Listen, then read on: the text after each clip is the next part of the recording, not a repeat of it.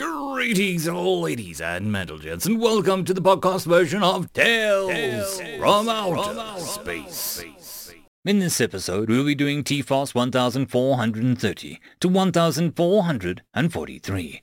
And as always, I hope that you enjoy. Tales from Outer Space 1430. Story number 1. Complete Acquisition and Utilization, written by Archdemon Karinsky. We had fought them for as long as we could remember. Certainly, longer than any of our living members had existed. We fought them because they were there, because everything that exists belongs to us, exists for our use. They disagreed, and we removed them for it. They were insignificant, as all the rest we had removed or used up. We took the first subnodes from them when we needed them. Barely any effort worth noting. We assumed that they had learned their place in things when their futile attempts to reclaim the systems stopped before we had finished there. Most interlopers take a few rounds of acquisition to realize that there is nothing before us. Then they flee when we eventually encounter them again once we are down to the core of their resource node. Sometimes, when they are contracted like that, they can slow us down in our acquisition of systems. Usually, though, it's more because they are sending so much towards us that it is simply more efficient to process those materials for our use.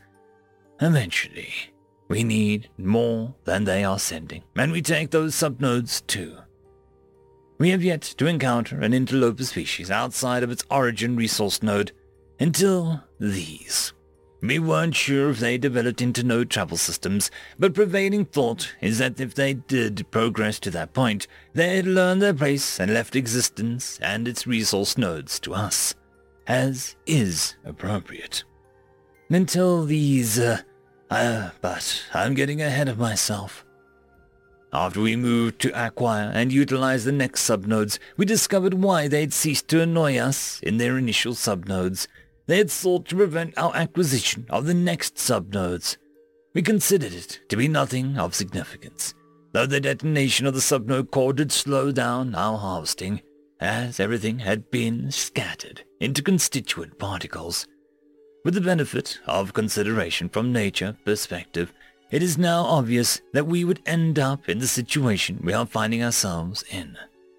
Before we encountered him, a resource node could be acquired and utilized in its entirety, on average, in just over 3/4 of its initial rotation duration, plus or minus a quarter rotation depending on its size. Directly due to their interference, our acquisition of the entire node was pushed to 1.5 rotations.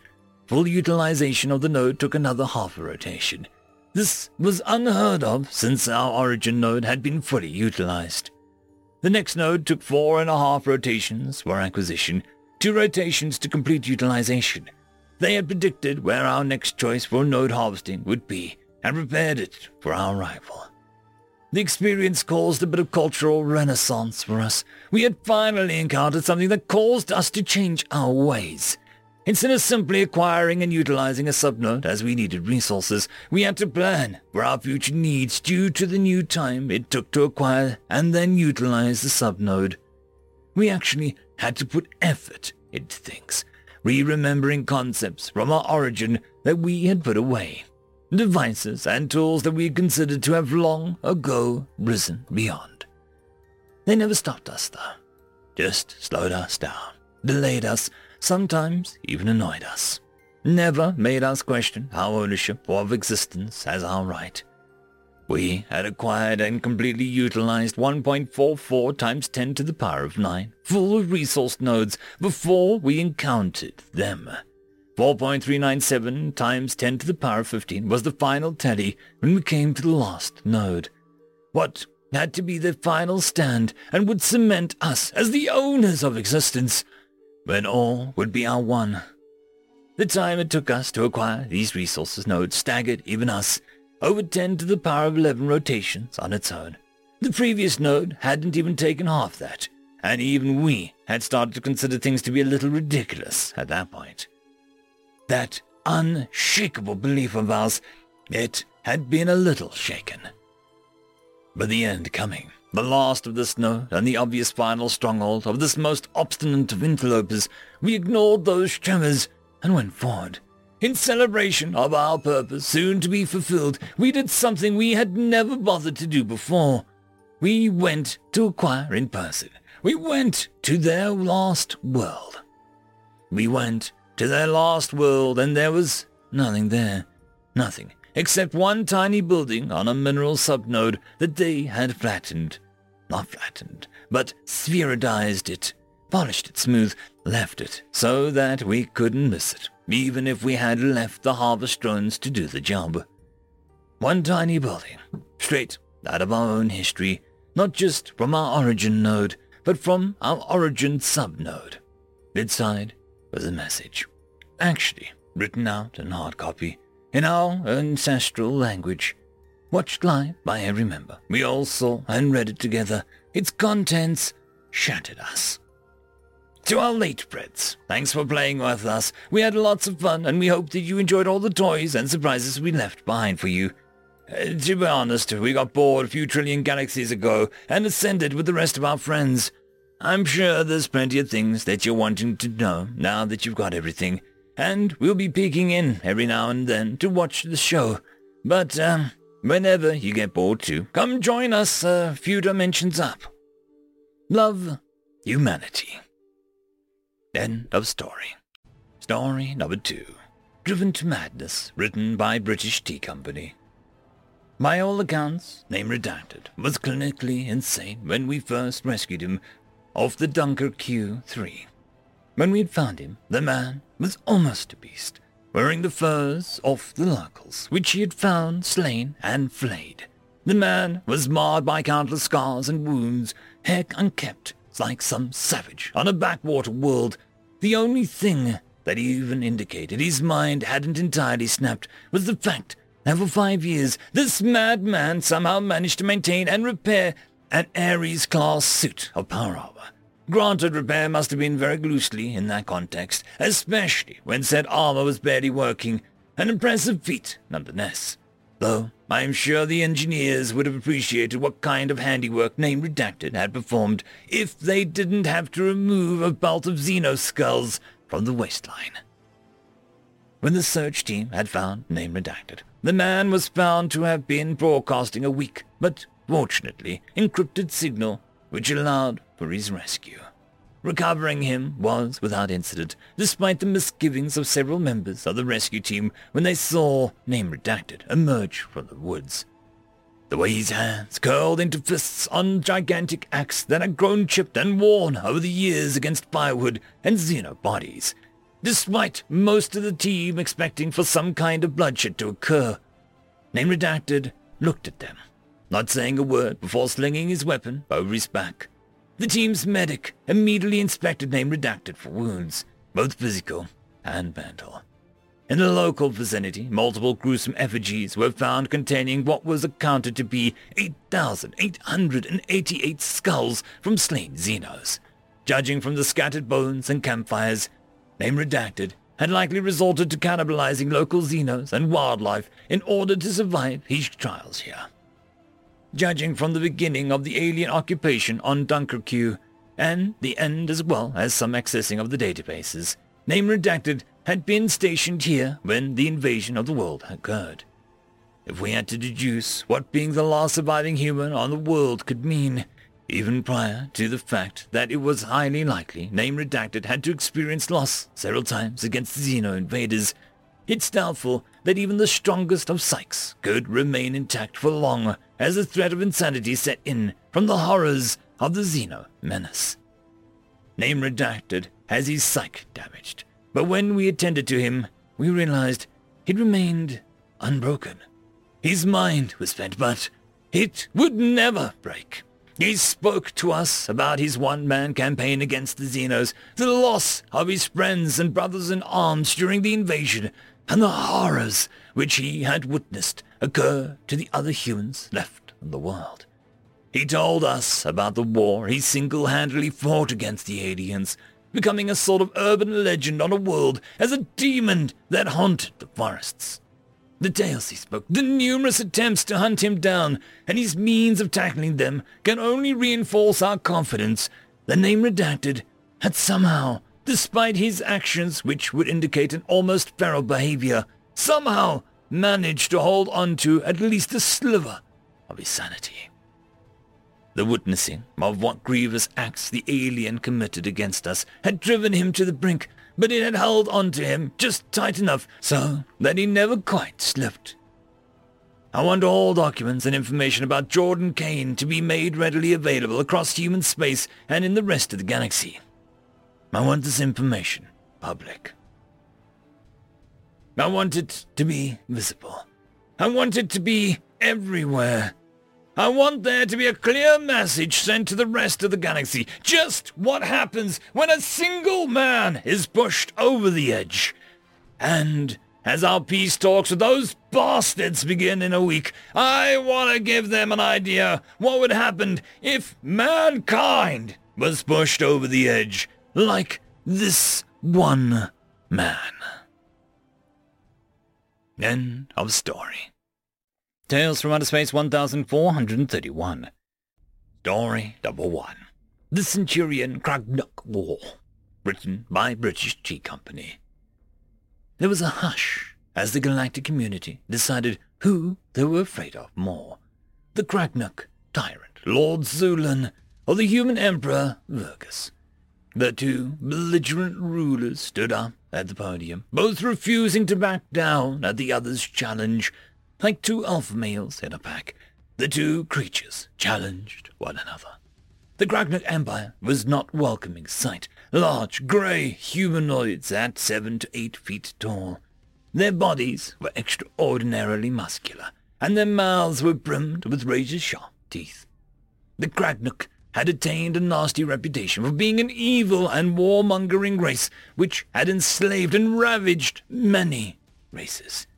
Kragnook slave camps were brutal, and it was well known that the Kragnook incinerated disobedient slaves for energy, or simply cooked and ate them. The humans, or the Centurion Empire, really weren't a welcoming sight either. At around 6 feet, the humans weren't as intimidating size-wise, but there was something about them that was unsettling. It was well known that their original homeworld had been irradiated rock, for hundreds of years of life still persisted. Humans commonly were seen as layers of heavy armor, although they claimed that their armor was for anti-radiation purposes.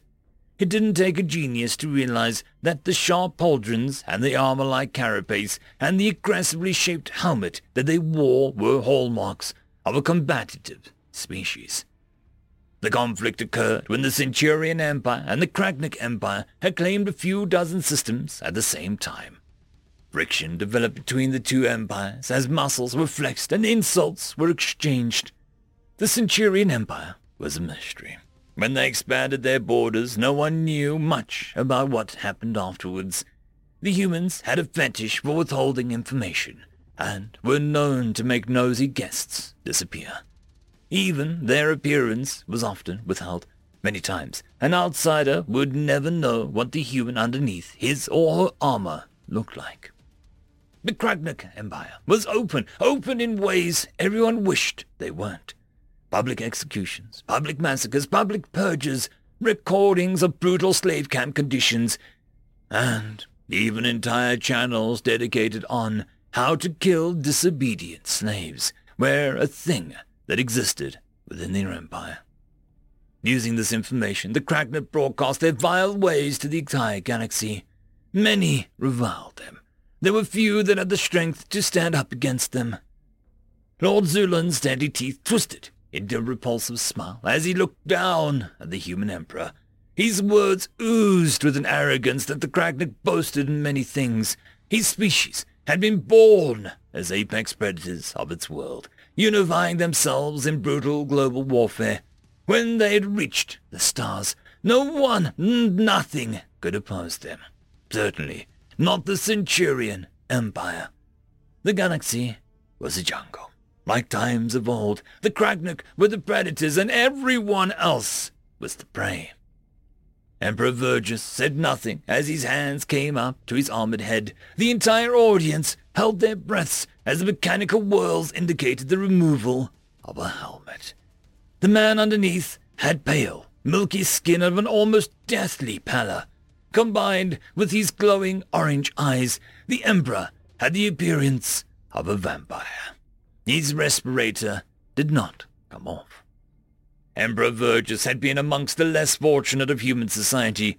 He was born on rock bottom as a homeworlder, and that meant he was born in the darkest pit of the pecking order. On the irradiated surface of Earth, there was only a wretched existence of being subject to the radiation and the Noxite, the material which had fueled Earth's irradiated apocalypse. Vergis needed his respirator, even where there were clean air, simply because of the damage he had suffered at his birth, choking in the poisonous air like so many of his fellow homeworlders. The Emperor had been born at the bottom, but dreamed of the top, and eventually he reached there. That was not just his story, for it was the story of humanity. Lowly apes, who only by nature of their own cunning and intelligence could succeed in a lush world dominated by predators and monsters. As the dawn of the space age occurred, humanity's own enemy had been itself. When the Noxite War occurred, it was only through the cleverness of humanity that they fled to distant stars or underground. Those who were unfortunate had to remain on the surface, every day braving the harsh reality of an irradiated world. This was humanity's price for where it was today, and the Centurion Empire was the product it had earned. There was a brief moment of silence before one could see the lightning-fast movement of the Emperor Vergis. His armored hand shot in the chest of the Lord Zulan with speeds few could keep up with. In the next moment, before Zulan could catch as much as gargle his final breaths, the human Emperor had torn out the Kragnik tyrant's beating heart. Zulan fell to the ground, his corpse still leaking out a puddle of bluish blood. The Kragnik had worked for nothing. The enemies were only docile, the meek, and the defenseless. In the war against a foe who had matched them on all fronts, be it cunning or sheer brutality, or even the urge for conquest, that would make them prey. End of story. Story number 2. Monkey Throw Rock, written by Dragonson04. We humans were considered to be quite pathetic things compared to many in the galaxy. In spite of our reasonable level of advancement, nearly all other species thought of us as only a step above our most primitive primate relatives. Even though we achieved independent FTL travel several decades ago, we were looked down on as little more than monkeys. We were scrappers, junkers, dumpster divers, and scroungers, to use our words. Things that were outdated by years of the rest of the galaxy were taken and used by us. Anything and everything was of value and use, no matter what it did or what it looked like. And use them we did. No two human-made ships ever looked the same. In those early years, one could be based around the hull of a light patrol vessel from one race, and the next one would be twice the size based on a cargo ship of another race. Whatever the galaxy threw out, the humans picked up and used. One of the major weaknesses was the more or less standardized weapon system. The standard was decided on through centuries of trial and error long before we achieved FTL. All of them were fundamentally the same, and they all shared a fundamental structure that could easily be shut down if you knew what you were doing. In this case, an energy disruption field caused by an overclocking their shields by 25% was enough to shut down our weapons. Their weapons also stopped working, but without weapons of our own, they didn't need theirs. Any ship trying to pass would be assessed and destroyed, and then the shields would go back up. Large guns, small point-defense guns, planet killers, and personal defense weapons were energy-based. Massive, powerful lasers, exawatts in strength, were for the largest ships and planet killers. Far less powerful plasma power was for point defense and personal defense weapons. Energy all around, but sharing the same fundamental weakness. When the Bukhat declared war, their fleets effectively sealed off the inner part of Sol system at the asteroid belt between Mars and Jupiter, hoping to strangle humanity's trade with the rest of the galaxy. The energy weapon countermeasures were put in place, and humanity was disarmed overnight. The demands then came quick. They were the usual demands of tyrants, the whole submit or die mentality, and your children will be slaves nonsense. Of course, being human, you know, never to threaten our children. So, the scrap fleet of humanity went out to the asteroid belt, completely disarmed of energy weapons. They asked if this was our official surrender. It wasn't. We remained silent. They asked if this was our final stand. It wasn't. We remained silent. They asked if we were begging for mercy. We weren't. We remained silent. While they asked us these asinine questions, our larger ships were moving through the asteroid belt. Tractor beams of thousands of miles of cables were dragging asteroids of all sizes behind those ships. Everything from fist size to a decent piece of moon size. The ships, when they had enough forward momentum, went into nosedives almost simultaneously. Tractor beams disengaged and cables were cut. The asteroids kept moving forward. The one and only communication that we sent back to the Bukhat fleet was this: monkey throw rock, monkey break. End of story. Tales from Outer Space 1432. List of God, written by 107 Zombly. This isn't happening. This, honestly, can't be happening. And by virtue of being the only member of the overseer team on site, command of this station, including all military operations from this point forward, fall solely on you. Seriously, what the hell? James stood there, so expectant for a reply. You serious? Is this something to joke about? His reply came with a slight tilt of his head. I suppose he was serious. God damn it! First, the Xenos show up 3 weeks before we expected. Then all shuttles in Vindicta Station are rerouted. And now I'm left in charge of the greatest superweapon in the history of man, in orbit on a mere hair's width from the surface of the sun. Honestly, it's been a rather terrible day so far. Seeing as how everyone in Command Center have started to stare, I suppose I have to do something about this. How long do we have until our next sighting of Earth? Information was never a good choice. Should be in the first few minutes, sir, echoed back from one of the small desks near the room's entrance. A woman that must have been twice my age. God knows what her name is, though. I can hardly remember my friends, let alone my co-workers, though I'm sure that we were introduced at some point. If I keep going, I'll probably get away with not mentioning I don't remember a lot, though. And the ETA on the last checks on the rotors? Just finished up, actually. This time the voice came from somewhere closer, but I couldn't quite tell who exactly said it.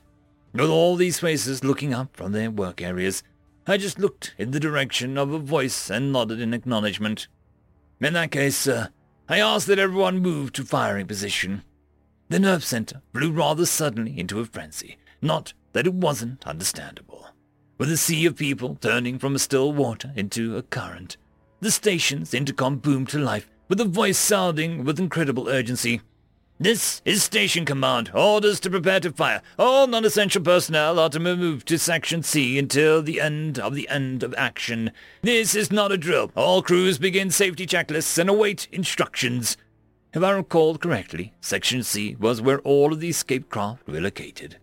I guess if something goes wrong, anyone in that section might have a chance of making it out. Probably. James's hand was on his earpiece the whole time, though, and I could see him listening so intently to whatever was coming through it. In the same moment, that intercom grew silent again. He began to speak to all of us. We've just received radio communication from Earth. The room fell silent almost imminently. Any news from the home had to be either good or very, very bad. And we all knew it. And I didn't like the way that he was glancing at me. There was no way. It was good news. Lunar Command. He stopped for a moment, seemingly trying to process the very idea of his statement. Lunar Command no longer exist. For a moment, my mind continued to drift in the quiet, just after those words hit me, and then my stomach dropped to the floor. Earth has got comms with us in an attempt to avoid alerting hostile forces of our position. We are instructed to continue forward, and that we are the last line of defense. I could see the sadness grow in the faces of my peers. Vec! I could feel the tears welling up in my eyes. Henry was stationed on Lunar HQ. No, nonsense. I'll see my brother when this is over. He'll be back at our apartment when I come home, with the heat turned way up like a psychopath he is, trying to bake us alive. Carter, you okay, man? Oh, of course. He got sent home a day early because they decided they didn't need him any longer. Carter! And I'll give him some crap next time I see him. The bastard couldn't even do anything useful for the Federation, right? Carter! I snapped back to reality, with James standing just beside me. The sadness seemed to swell back down, like a trough of a wave. Then it was replaced with something else. Anger. Do we have sight on Earth? It didn't matter now. There was no time to grieve. A time when I could wallow all I liked in pity and depression. But that time was not now. This was a time for something darker. A time for rage. Yes, sir, another faceless voice. Release clamps on Warp Rotor Alpha. Releasing clamps A and B, came the reply back, followed with an intercom screaming to life again. A long siren.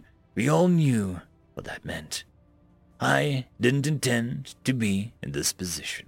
I didn't want to be in this damn space station while my friends and family die so far away from me, fighting a hopeless battle for survival.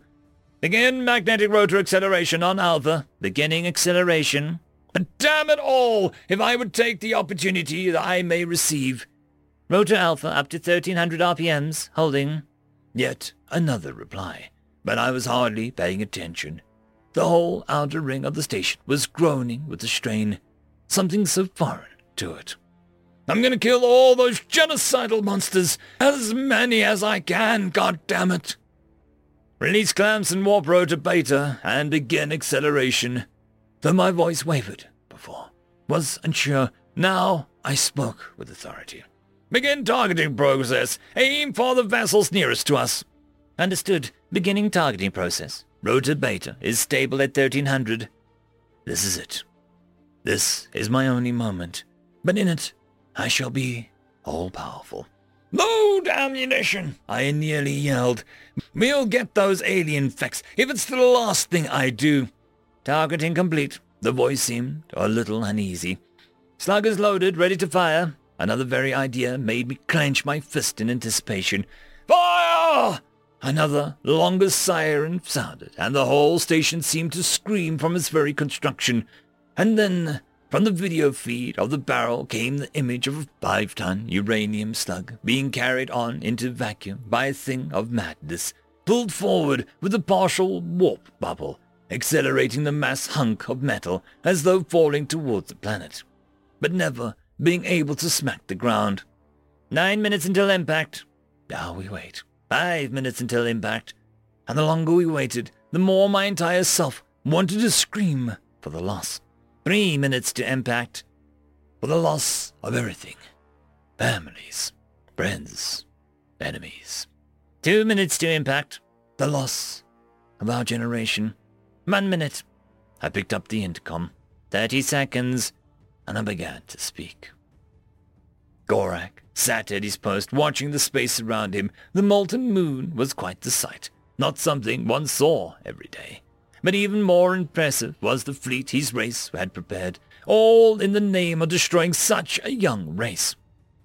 I speak to you today, not as a man giving orders, but as the one who is willing to project his anger.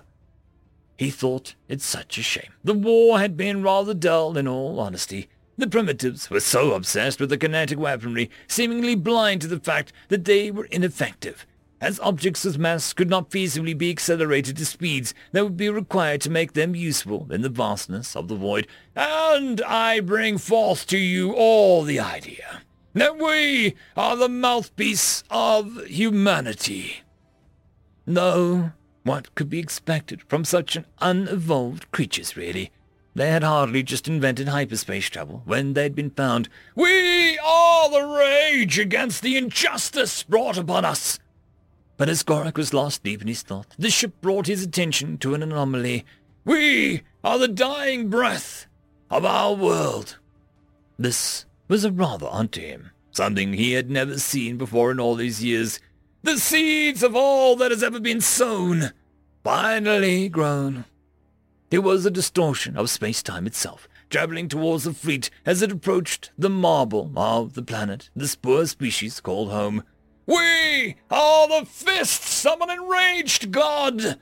And it was accelerating, and we getting closer to the fleet. Bring!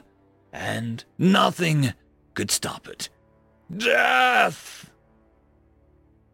The skies over Earth exploded into a bright display of molten shrapnel, the slug hitting an alien cruiser with such force that it seemed to spontaneously turn to liquid, sending tremendously large hunks of material through anything even remotely close, obliterating entire battle groups in an instant.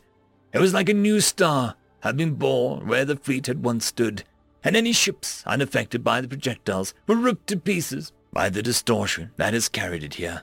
Hulls attempting to accelerate in several different directions as the bubble passed through them, leaving a trail of destruction in its wake. And on Station Benedicta, Carter sank to his knees.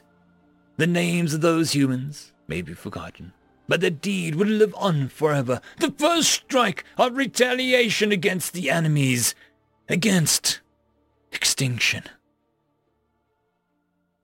End of story. Tales from Outer Space 1433. Story number 1. Waterproof Living Fire. Written by Alt Phil. The galaxy was not ready to meet the humans of planet Earth. All known life, with the exception of Earthlings, all are pretty much the same, developing in that habitable zone just near the edge of a star, where solar winds meet interstellar medium, sheltering on large asteroids safely away from the dangerous and deadly bombardment of radiation and the crushing effects of gravity. Normal galactic life evolves and lives for many millions of years, if not billions.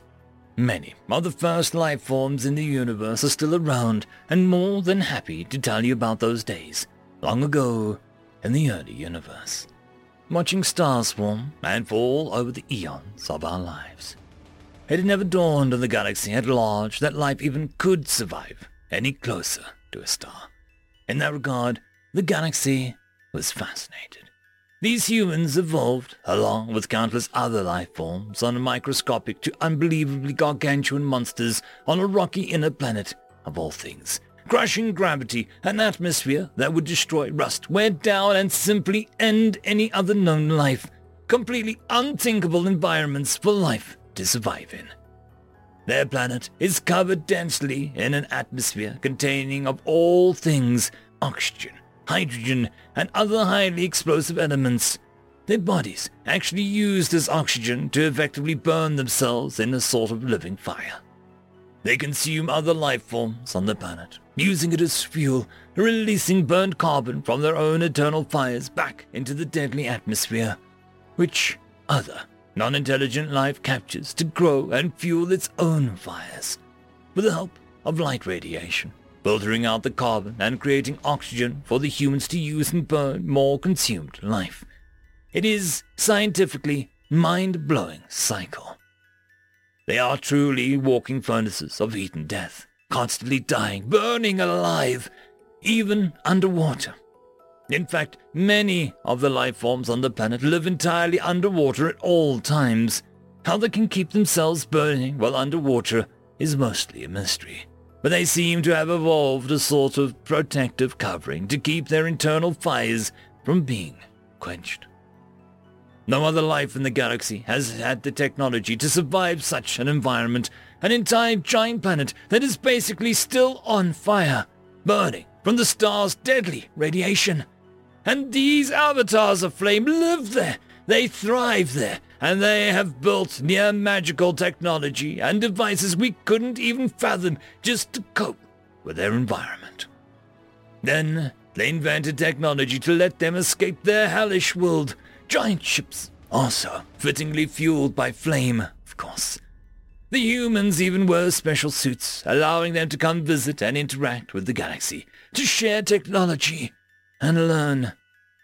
We were awestruck by them. No one has even seen or interacted with a human outside of their suits, though, of course. Any environment that they can live in is completely intolerable to the rest of galactic life. Not even our best interstellar transport systems could descend into the depths of that thick, noxious atmosphere they live in. Not that any would dare risk it. Might as well try and land on the host star itself. Luckily, humans can draw no useful nutrients from normal life. Only life from a hellish world such as theirs can sustain them. Flammable life is their only possible food source. This is the top theory as to why humans haven't killed any of us. They kill just to eat, to live. They fight for fun, competition, mating rights, or just due to something they call road rage. The concept of fighting is completely foreign, I know. Competing for resources, unthinkable. Why? Perhaps the rest of us may never fully understand it. But we think they might do this because their lifespans are so short. They have little regard for the sanctity of life. It's all very fascinating to hear about from them. On their world, they have a concept tale of an evil being called a demon. It lives in fires, kills indiscriminately, and devours souls. Huge, terrifying, and powerful beings of pure, living flame. Demons. Sound like anybody you know? Well, their fables are now our reality. So we lovingly call them our demons, born of flame, rising from the darkest depths of a hellish star's gravity well. Still, these demons of Earth are welcome here with the galaxy. We have much to learn, and they are far more capable at exploration than we are. Their ships can survive environments ours could only dream of. We've never had such incredible scientific detail of astronomical objects like stars and massive planets before the demons rose from their fiery depths of that hellish planet and shared with us their knowledge. In fact, we recently heard from the demons that they found another form of life near another star, on another giant rocky planet filled with the toxic atmosphere that our demon friends thrive in. They said that it was a veritable paradise for their kind, an Eden, they called it. All of us in the galaxy are excited to meet this new, other form of life that our demon friends have found. I just hope that they don't fight or eat too many of each other. We don't know much about this new life form, other than the humans describe them as looking much like themselves, but having big, feathery wings, whatever those are. I'm sure that they'll get along just fine. The humans' last message didn't mention food or mating resource competition, so that's good. Just something about a war. Not sure what the word means, but it's been declared. Maybe it's a type of game they play together. How exciting for the galaxy! So much to learn from these two fascinating species. End of story. Story number 2. Inevitable, written by Sandtrout. They were as troublesome as they come, as persistent as prey as their ancestors were persistent as predators. They knew my name, and while some ran to my arms or graciously accepted my invitations, others fought me with their scythes or evaded me for a time in their mechanical bastions. They fought, though they knew it was a losing battle. Then they staved me off for as long as they could. Eventually, their resolve would weaken. Their machines would only slow my progress, and I would find them. It was inevitable. I was inevitable. I had patience, for I had always known time as my ally. and let it progress where necessary. I had learned the human wisdom that even the best laid plans never survive contact with the enemy.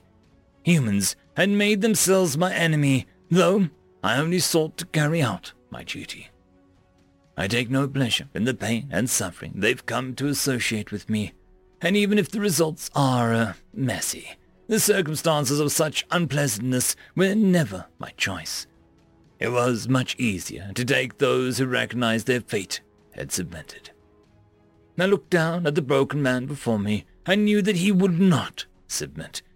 Even though his arms had been blasted from his anchors, his face and torso maimed by shrapnel, eyes cooked blind by the heat.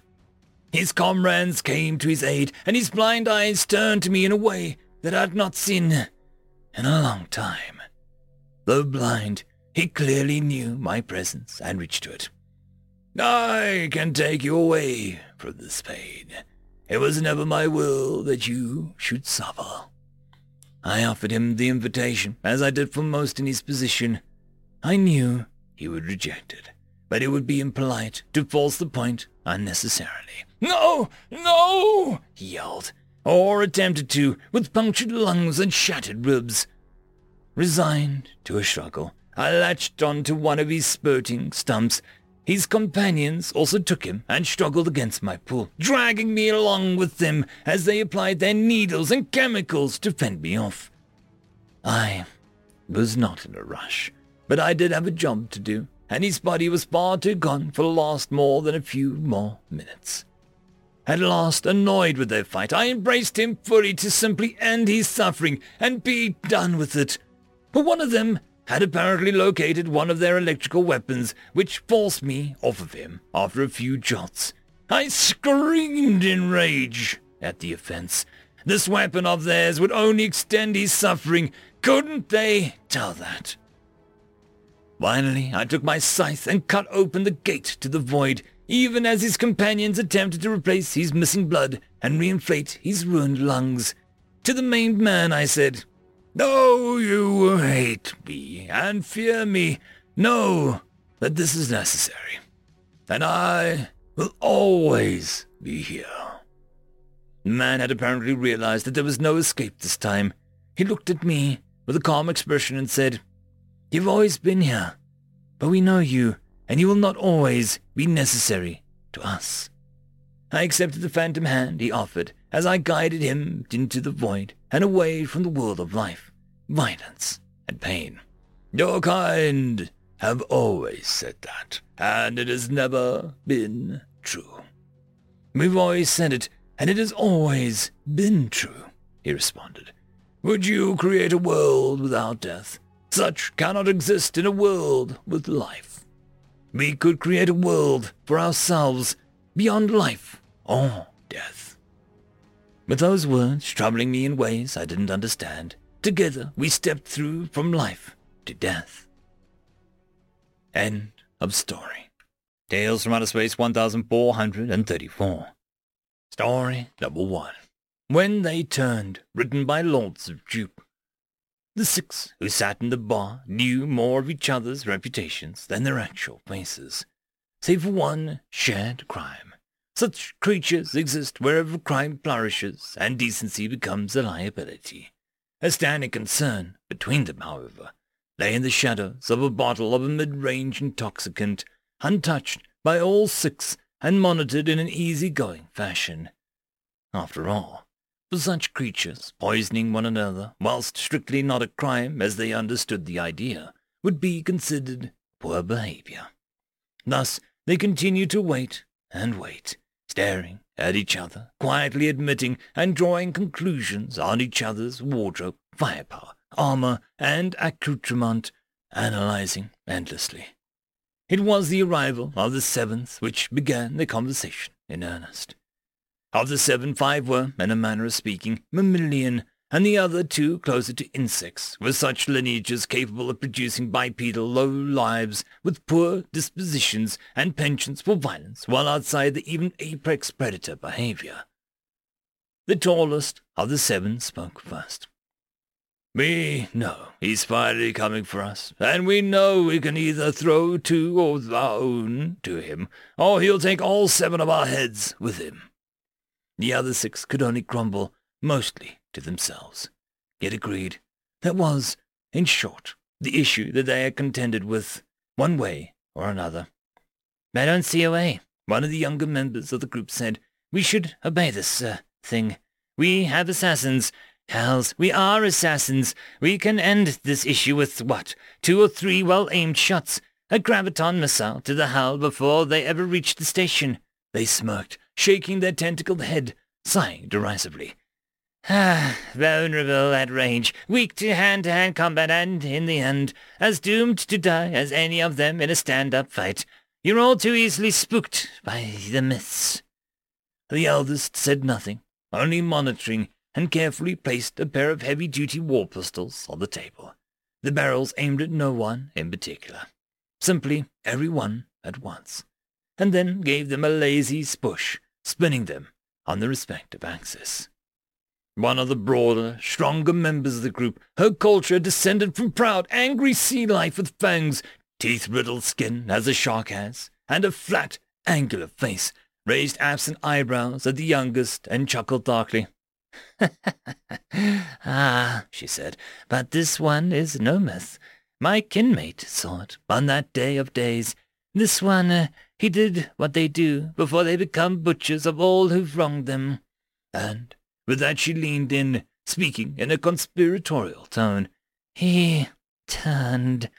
She then laid out a pair of ceramic laser-fueled mercury-charged pistols, all capable of puncturing an average entity's spinal column and endangering a second party with ease.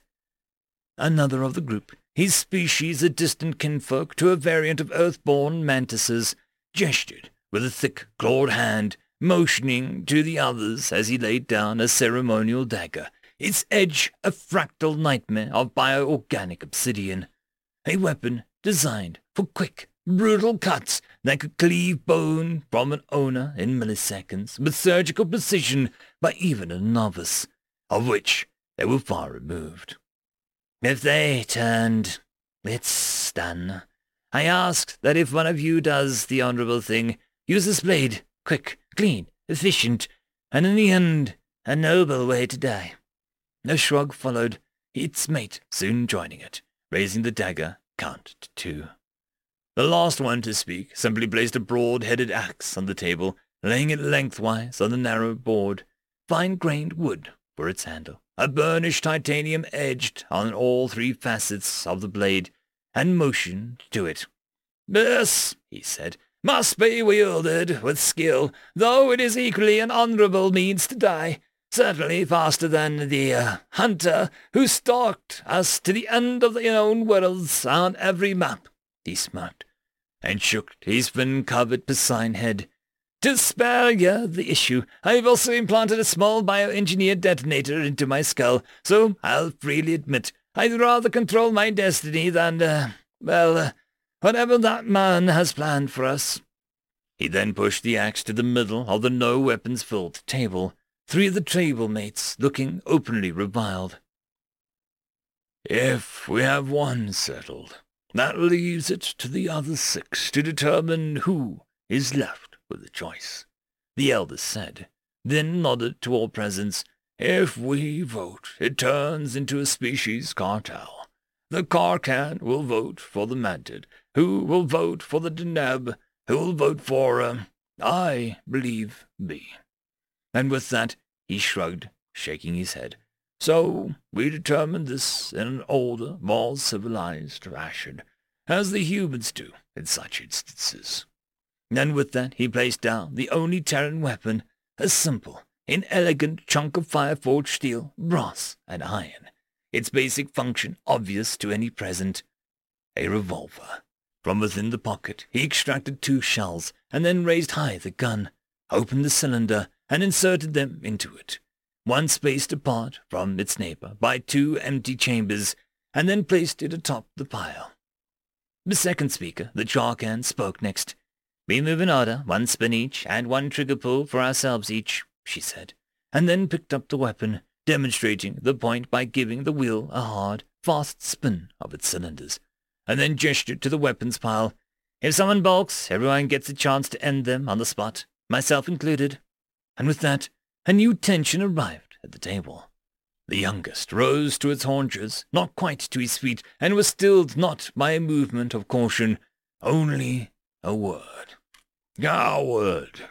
With anger-opened eyes, he regarded the eldest, sneering, his breath raging. He shouted at him, "You are the coward! You ordered the destruction of the Earthman's home! And you—" He turned and aimed his ire at the mantid, flecks of spittle landing in all directions freely. You set fire to his crops, and his stupid dog creature. It even ate some of it, didn't you? With bared teeth in a visible display of rage, he turned to face the fish-headed monstrosity, a finger waggling a brutal creature. You did those things to its mate, you sick bastard, not even close to your own species, and... grotesque, you unlikely who set him on his path. The Deneb, descended from a simian-style creature, shook his head. No, you dense bastard, he said. You likely did. You came up with the idea of sending him the video of what happened. Why? He rolled his eyes. If memory serves, so it'll break him. And with that, the Deneb picked up the pistol and took aim at his own neck, staring at the youngest of the table-mates. If it ends my tenure at this table early, I'll gladly go before that fucking moron. And with that, he squeezed the trigger, arriving at an empty chamber and a loud click, dropping the gun in what looked like a frustration and relief in equal measure. The mantid took it up, stared at all present, and then drew a heavy, long breath, holding it in, as they worked their thick, unwieldy fingers into the firearm's unfamiliar mechanics, and squeezed it, also arriving at an empty chamber. The gun dropped with a thud to the table. It was the youngest who took it up next, giving it a hard, fast spin, and was making eye contact with the eldest when he squeezed the trigger, and a moment of awkward silence passed just after it nearly detonated in his hand. Standing in the doorway, a Terran easily 3 times the mass of the heaviest party present, half again as tall as the biggest, and with a rifle in one hand that outshined every single firearm present, his face set in a stony gaze of cool, simmering rage. I reckon, he said, his voice drawled through a built-in Vox translator, his throat bearing a surgical signs of an implantation countless years prior. Some of you are going to exit early. And with that, he shot not once, not twice, but 4 times, his rifle dancing in his hands, the lever action guided across his knuckles like a magician's coin. Each shot blowing apart one of the paired weapons, scattering the remainder, and leaving the table mates in stunned terror, save for one who simply stared in defiance at the human. It was the eldest, his nervous long since chilled into frosty resolve, who gestured to the bottle of whiskey left untouched, and then to the empty glass it sat next to, the bullet scouring and having dug deep, angry grooves into the table surface. Your brand, the eldest said, and smoothed his jacket, never breaking eye contact for a moment, his voice steady and calm. As you requested. At that, the youngest, his hand leaking blue-black blood, wailed, a sound of rage and betrayal, and the cusp of shouting out exactly that, then was silenced when the rifleman simply inserted the barrel of the still-smoking gun into his mouth, demonstrating that while silence is golden, lead ensures it quickly. And I thank you for the small kindness, sirrah, the Terran said, taking a seat, looking from face to face. I knew you'd be the one to arrange this, and that, sirrah, is worth another mention of my thanks. A dry well of late, though it did run deep once upon a time. He sounded what passed for amused, and was able to pour himself a glass of whiskey, downing it, with one hand rock steady and the rifle still stuck in the angry tentacled head of the youngest at the table. The eldest gestured slightly to the others. Everyone wanted, all here, all willing to either die or sacrifice each other, he said politely. The Karkan, fresh from a funeral, the Mantid, recently widowed, the Deneb, his girlfriend missing some 6 cycles and counting. And then he looked to the shooter, raising his own magnificent eyebrows. As agreed, will you hold up your end of the bargain, as requested? And to this the Terran nodded and gestured to the door. Make use of the exit while you still can. Mulvama, just 'cause the space between us, it certainly can still turn into Tiger. But just because I don't like that you so willingly sold out your friends to spare your worthless rear. He then smirked and nodded, and at that the eldest rose, his features betraying a passing glimpse of fear response, his hands shaking as he hurried for the exit, and the exit beyond that, and the one beyond that, until there would be no more ability to exit. The other 6 at the table stared at the gunman and drew breath slowly, hands on wooden surface, watchful, calm, and by no means less lethal. The creature with the gun barrel in his mouth, though, his breathing was slightly arrested. It was done in smooth, even draws, eyes clicking carefully, absorbing the world. A table filled with takers, still consuming, unmoved by threat nor fear. You know what that means, the Terran said. When we Terrans are talking and leave, then turn to face you. 5 of their heads nodded, and the 6th, even with a gun barrel in his mouth, did not even attempt it. The Terran regarded the youthful moron and spoke to him. It means the deal ends, the hunt begins, and anything and anyone between the speaker and the target, well, they just won't have a happy ending. And on that day when I buried my wife, dog, and farmstead, I said, I'm big enough. This kind of mistake is easy to forgive. And do you recall what you did just before I turned away from y'all? He grew serious, and the gun spoke louder than he did, although all could hear his word, laugh. And the gun began to speak at length, as it did the one word with a variety of stresses applied, although the listeners dropped one by one, until nobody could hear what was being said. Each shot, though powerful, was aimed away from each species' instant kill zones, targeting only nerve casters, and in one case the controls for a biobomb implant, robbing someone of their life's exit strategy entirely. When he rose, his task apparently completed, he collected nothing from the table, save the bottle of whiskey, and was drinking it all the way to the spaceport's dingy, long-since maintained hold, wherein lay 2 ships, the one which brought all 7 to the table, and his own, their makes and models as different as their states of mind.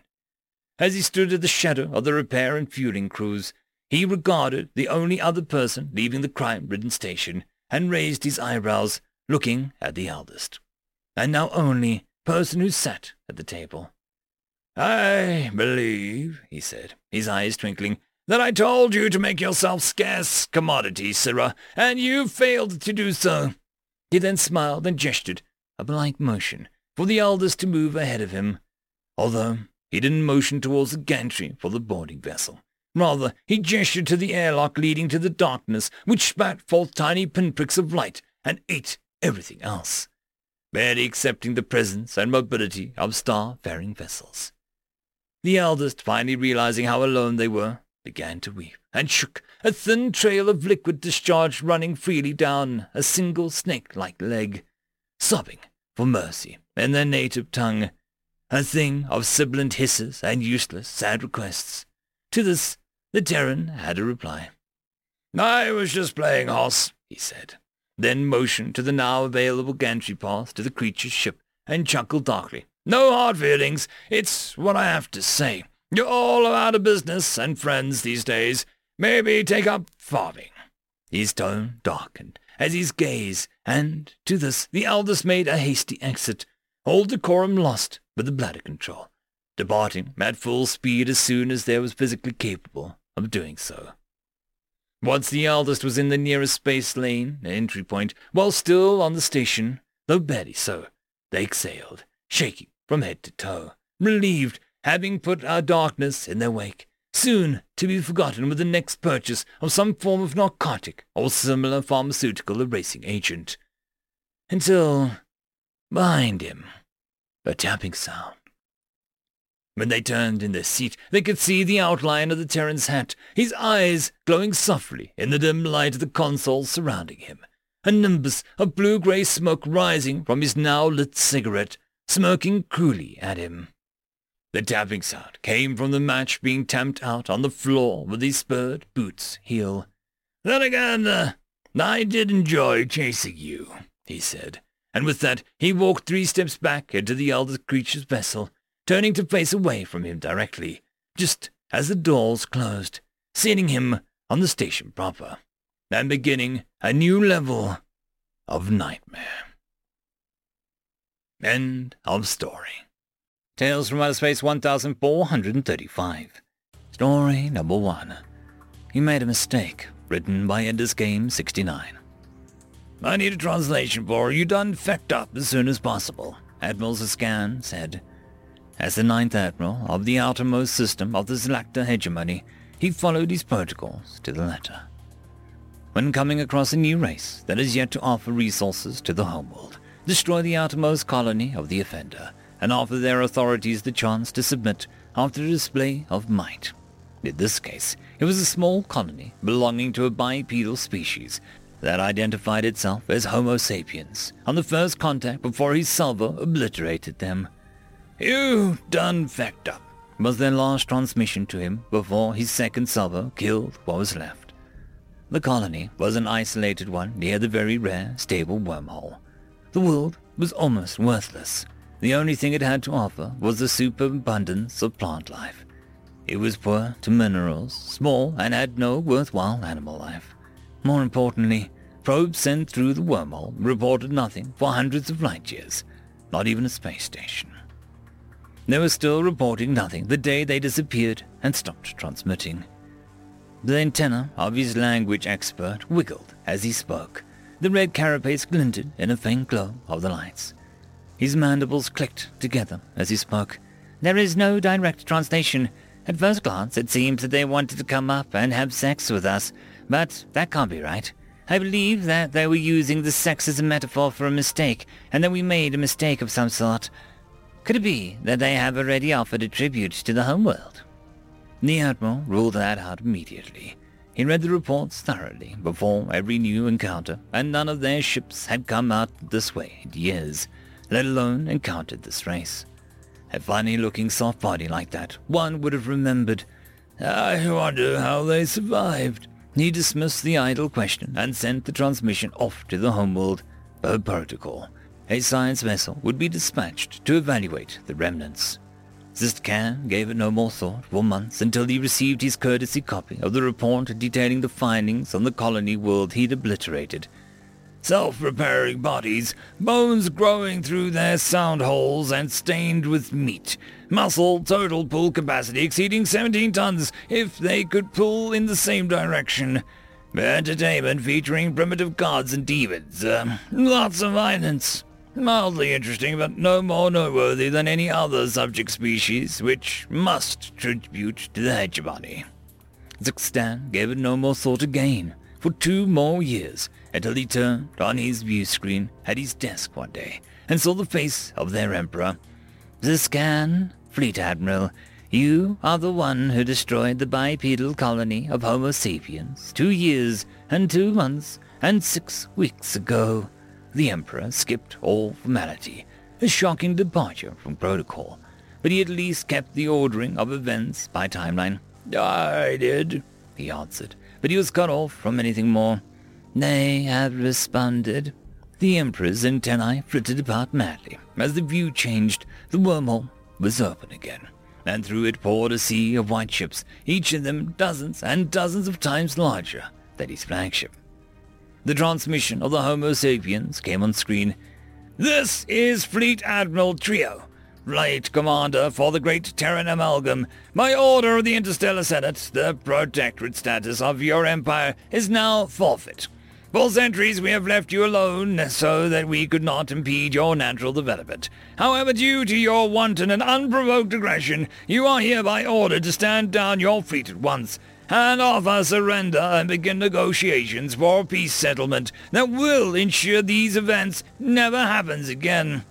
This will of course include the liberation of all these tribute states, which will be placed under the protection of the Terran Amalgam immediately. We, who command hundreds of systems, are to be... Scan's words might have not been audible to the Terran, but they might as well have been. The Terran's face vanished, and a map appeared on screen. For a moment, Emperor and Admiral alike swelled with pride as the map of their empire appeared, so grand and glorious in its bright red shade. Then the tribute states, dozens of single worlds or small numbers of minor civilizations having 2 or 3 worlds or systems. But as the map zoomed out, it reached the wormhole. Then the view changed, and the Terran Amalgam came into view. It grew, and grew, and grew, and grew, and grew, until there was a great mass of blue, an ocean to the hegemony's raindrop. Make your choices, hostiles, or we will make it for you. The Admiral killed the transmission, and Scan's antenna flailed about as he recalled the last transmission of the little colony. They were right, he thought, and from the way the Emperor's antenna moved, he knew it, too. End of story. Story number 2. Guns and Helmets, written by Tamwin 5. They say a soldier is only as good as their gun and their helmet. There's a lot more truth to that statement than most mercs are keen to admit. We would like to think of ourselves as well. I guess it depends on the merc. Badass, smart, free, maybe even heroic. For those fresh faces that barely last a week. But just a finger to pull the trigger once your helmet has told you where to move and who to shoot. It cuts through all the little lies you tell yourself. Still, there's nothing that a merc loves more than a fancy weapon. My baby's a ZT-7 plasma projector. Has the punch to cut through a ship hull if I need it, but it's intimidating enough I rarely have to pull the trigger. You'll see a lot of folks, particularly Claxton, who go for swords. Useful in the halls of a starbase, I suppose, but it's a big gamble. See, even if one of them does get me, all I have to do is pop a containment on the ZT-7 and blow us both to hell. Now my helmet, there's a story. Got it from the Rimside scrapper. It's an old Terran model, but never heard of Terrans. Not too surprised. It was, about 100 cycles ago, long before either of us. Some emperor had been beaten and decided to grab the longest-range ship he had and run for it. 3 galaxies away wasn't enough to save him. When the Terrans caught up, it only took a couple of battles before they captured him and started the trip back home. I was on Cassius III when I first heard about it. Word came down the grapevine that someone had old Terran gear selling for millions in some backwater station. So, on the off chance there was something half good as the rumor mill was making it seem, I flew my crew over. Since I'm telling you the story, you've probably already guessed. It was legit. The scrapper was selling things for twice what they were worth, of course, but it's hard to get top quality as a merc. And what's money when you're not around to spend it? Terrans used projectile weapons with enough power to go straight through any deflector shield. They didn't look like much, and that'd be useless on a station that you were trying to keep airtight. I didn't want to have to kill some punk every time I needed a gang to back off, so I passed at those. There were plenty of other things. Explosive charges, a portable shield dome, a vial of nanites no one was stupid enough to open.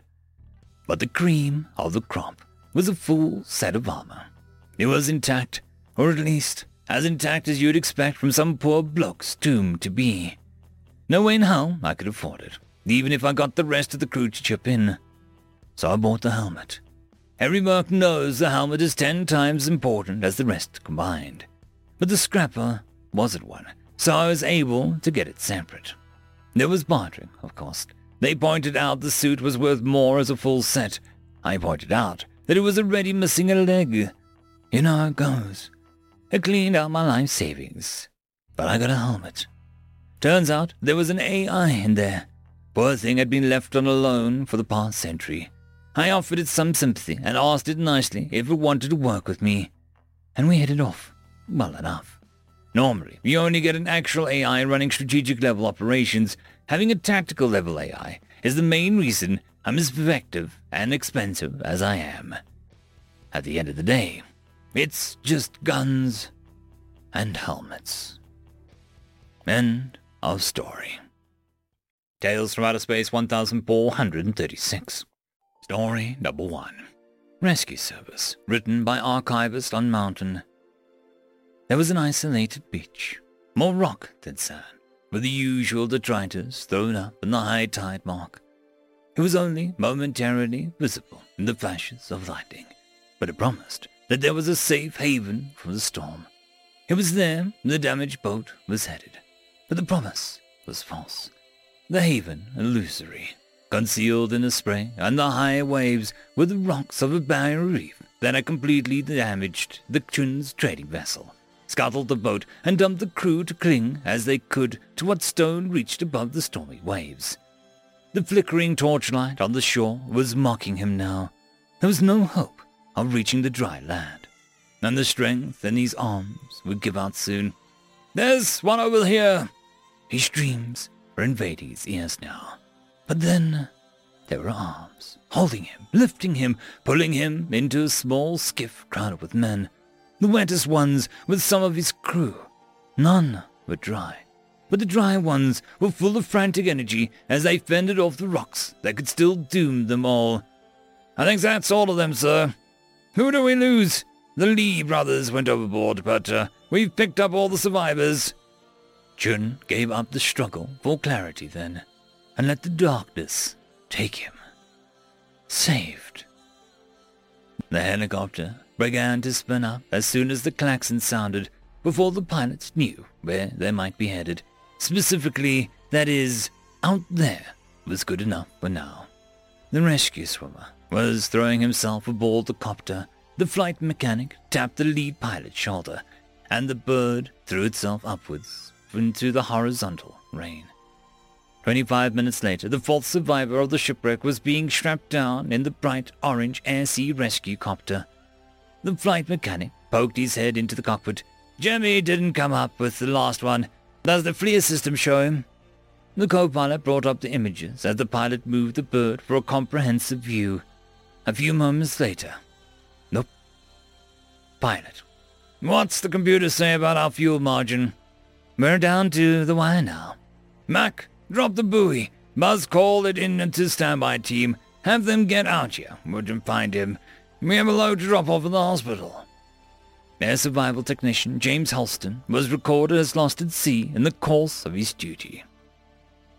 "Here's your child, sir. She needs a little care, but she'll be all right."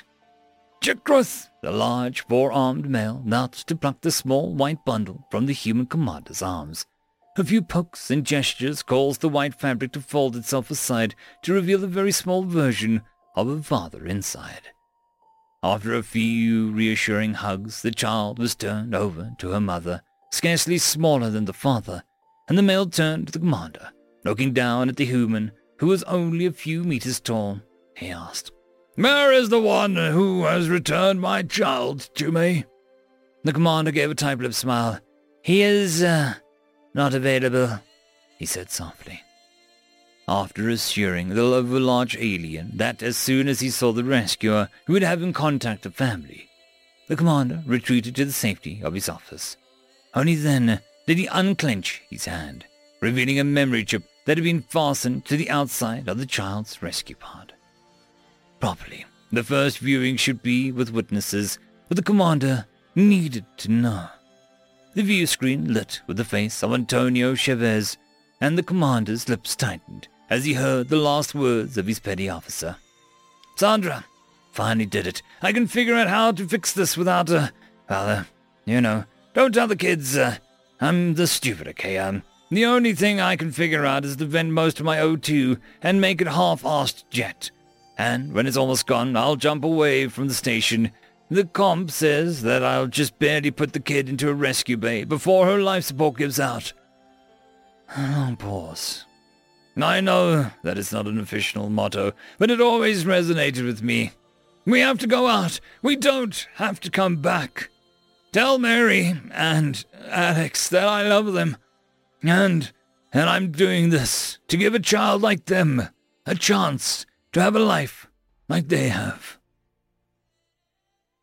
End of story. Story number 2. A Lesson on Strength, written by British Tea Company. The prince was a tall man and undoubtedly handsome. Sometimes his mother found herself staring at him, trying to see an image of her husband one more time. Alas, it was not meant to be. He may have had the powerful muscular frame of his father, but his face only bore a resemblance of his mother. "You shocked the council when you said that we were going to prepare for war," the Terran prince said, as he watched his sisters play in the garden while the servant brought them coffee. "Everyone was saying that we should have continued negotiations, but it was you, of all people, who said we needed to prepare for war.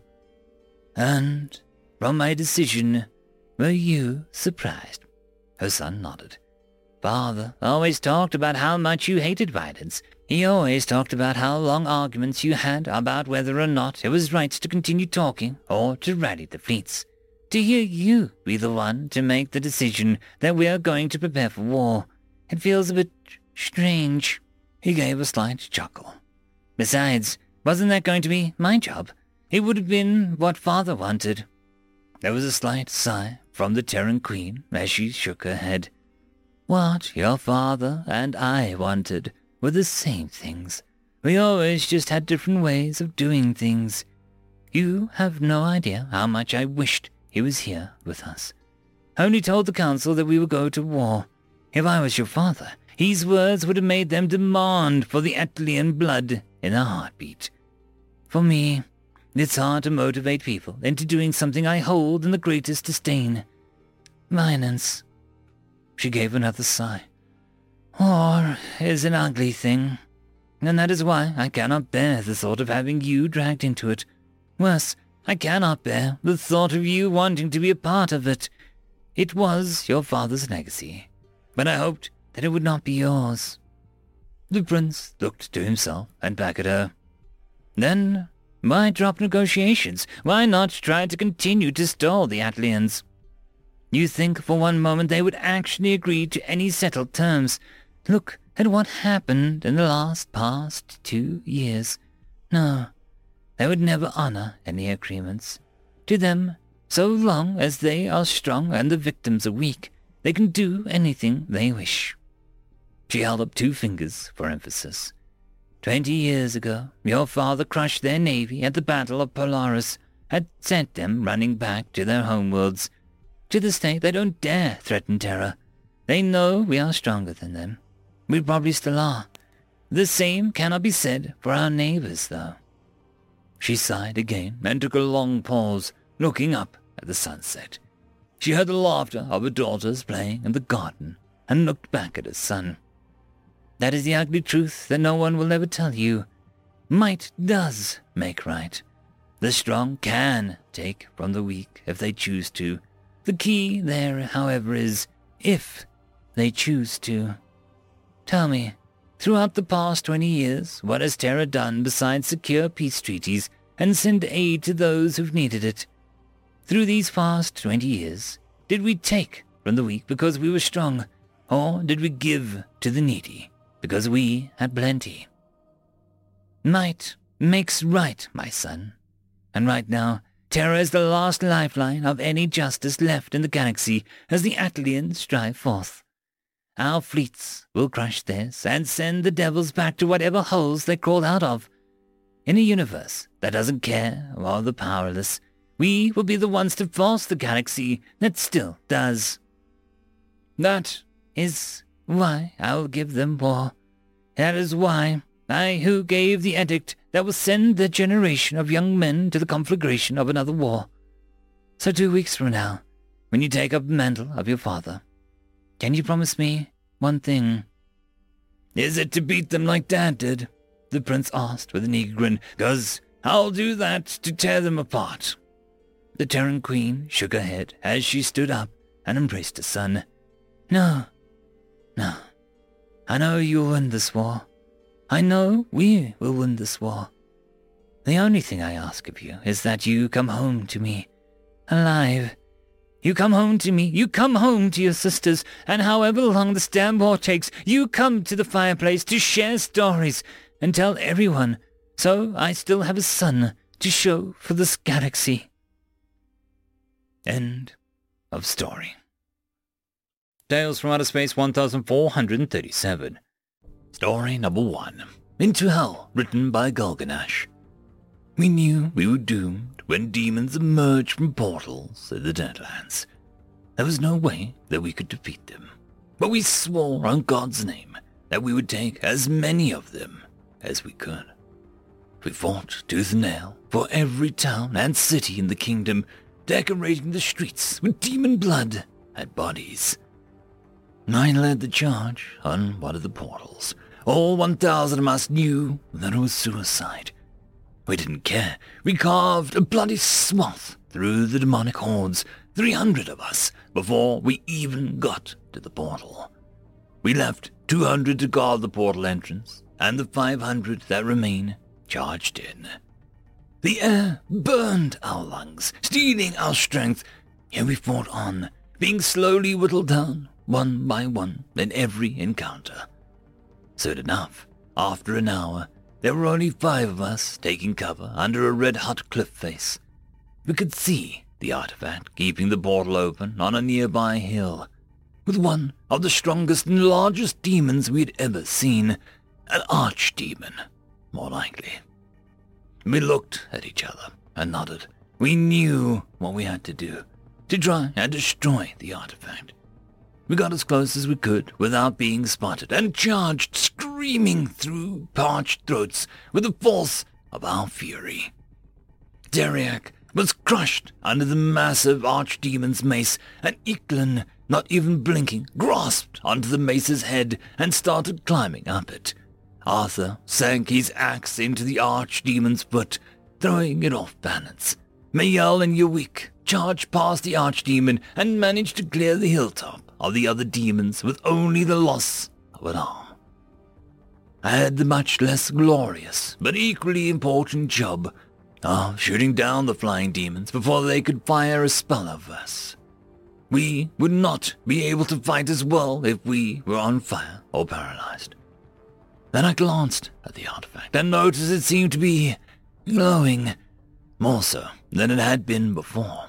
The portal was widening, and I saw the colossal demon the size of a castle stomping towards it, shaking the ground with every step. I whipped my crossbow to the artifact and fired. The artifact didn't quite shatter, but it cracked almost completely in half. The portal began shimmering, and all of the demons glanced at the portal in worry. Arthur, not being one to take a rational path, tore his axe from the archdemon's leg and threw it at the artifact. By pure luck, he managed to actually hit the artifact, shattering it in an explosion that knocked everyone down on the hilltop. Eklund sunk his blade into the archdemon's eye as he scrambled on top of its fallen form, yelling in a victorious tone. I couldn't make out what he was yelling, as I was busy shooting at the now enraged imps swooping towards us. Mayel drew a dagger and threw it with his bad arm, since the other one had been torn off. It twirled through the air next to another archdemon that was charging at us. I shot a glare at him for missing as I fired a bolt into its face. "For glory!" Yawik exclaimed as he hoisted his two-handed sword and charged at the archdemon, something that undoubtedly outclassed him by almost every way.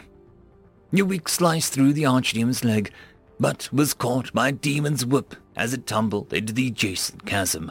He stabbed into the ground with his sword, holding onto it with all of his strength. The sword began to twist under the force exerted on it, and he flashed us a final salute before he let go, plummeting down the chasm, shouting of glory and honor. I took a deep breath to calm myself. We were down to 4 out of 500 soldiers that charged. We had gotten rid of one of the 6 portals. We were heroes. And we had forgotten about the castle-sized demon until it bellowed in rage and began charging, our sized feet crashing into others under its weight. Mayo, Eklund, Arthur, and I looked at each other. Arthur shrugged and smiled. "We're dead anyway. Let's try to take that thing with us." He picked up his axe and rested it on his shoulder. We all nodded and fought the thing. We had no chance. We died in less than a minute. It was a good end, all in all. End of story. Story number 2. And 1. Written by Yuxnex. And where were you born? Earth, the United States of China, to be more precise. Equivalent noises that corresponded to surprise rushed through the gathered crowd. Some tentacled things changed color rapidly. It reminded me of cuttlefish. Could you repeat that again? I leaned in a bit. Millennium of experience has taught me the value of a flair for the dramatic. Earth.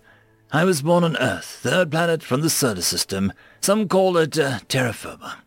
Some being our ancestors. Doesn't matter that they can't recognize it. Adds to the flavor of the situation. Muttering now, whispers. Something made a schlepping noise. The cuttlefish person turned white. I wondered what it called itself. John, maybe. Please, we require silence. This is not a viewing gallery or a zoo. The thing asked me questions was actually a collection of smaller animals that looked like a cross between ants and mice. They sort of collected together in a sphere, and every once in a while a mouse ant would bubble up from the center and replace a companion holding the form. I figured there was a queen in there somewhere. When it spoke, there was a number of mice ants that squeaked and chittered in harmony. My translation system worked flawlessly, as always. Everyone knows that Earth was destroyed by its inhabitants over 3 galactic rotations ago. There are records in the Unified Central Database that attest to this. You cannot be from Earth. You would be dust by now. Yet here I am. I don't know how I can prove it to you. Actually, I did, and I knew what was coming next. It's the same thing everywhere. The myth of humanity has grown to extremes. I can't say that I haven't helped it along, though. Heck, I might have even started it. It's been a long time. The mouse ants rippled a bit. There was antennae and furry-tailed abdomen shivering with activity. If you are indeed from Earth, there is a way that you can prove it. I can't even remember my goddamn age. I think it's an integer overflow problem, and I still smiled like a chimp. Most aliens are the same. There are occasional ones that can understand me, really understand me, get what I'm about. But the rest, they just want parlor tricks, simple technology, demonstrations. It's magic to them, but to me it's just an expression of the fabrics of reality. These are the ones I want. Make us a star. The creatures in the crowd went silent. Some even leaned in. Eye stalks, antennae, whiskers, everything trained on me. They knew what would happen next. Oh yes, a little star, built from thin air. I have to admit, though, the air here was pretty thick. Something of a demonstration of the famed abilities of humanity. Control of space and matter. An innate understanding of time itself. Strength of thought, capacity to learn, and the ability to work together in a planetary hive mind. I guess galactic, now. We may be scattered through the cosmos, I hope, but at least we still have our tools. Well, far be it for me to disappoint such a pleasant assortment of things. It reminded me of home. I accessed the metaphysics module, summoned up a daemon for control of the fundamental fabrics of the cosmos. This happened in a nanosecond. I'd have to look into this parser module. Maybe she misunderstood me. The Higgs field, the electromagnetic field, the Chang field. I could see them all now, and I wove them together like a conductor for a strange orchestra, painting a tapestry of invisible silk. I played a hint of an excerpt of Beethoven's Ninth to add some oomph. I think some of the creatures could hear it. Music is usually outlawed in some of the saner planets. But, whatever. I'm only human. Cuttlefish guy flashed red and white in an undulating pattern. I think, blue. I like blue. It reminded me of the oceans and the sky. There are lots of blue planets out there, but none like Earth. Yeah, the star would be blue. I opened my arms a bit. I'd need some of the atoms here.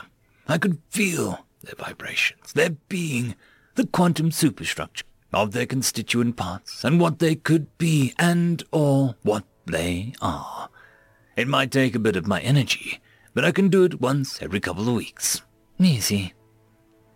Einstein, Rosen, Nakamura, Cherenkov, Smith. This part wasn't necessary, but I liked the throwback to my forebearers. Billions and billions and one. I clapped for effect and then opened my hands to a tiny star, shining bright with a sustained fusion in the palm of my hand. This is practically impossible, but really, it's just a matter of knowing how it works. We figured this out a long time ago, and here I was, again, showing a microstar to some alien 3,000 light-years from galactic central point. I rolled it around a bit in my fingers, and then I popped it into my mouth and swallowed. It wouldn't last very long anyway, and swallowing helped my image. The cuttlefish closed its eyes and turned white. The mouse ant ball thing, M-A-B, maybe. I'll call it Mabby. She rolled back a bit.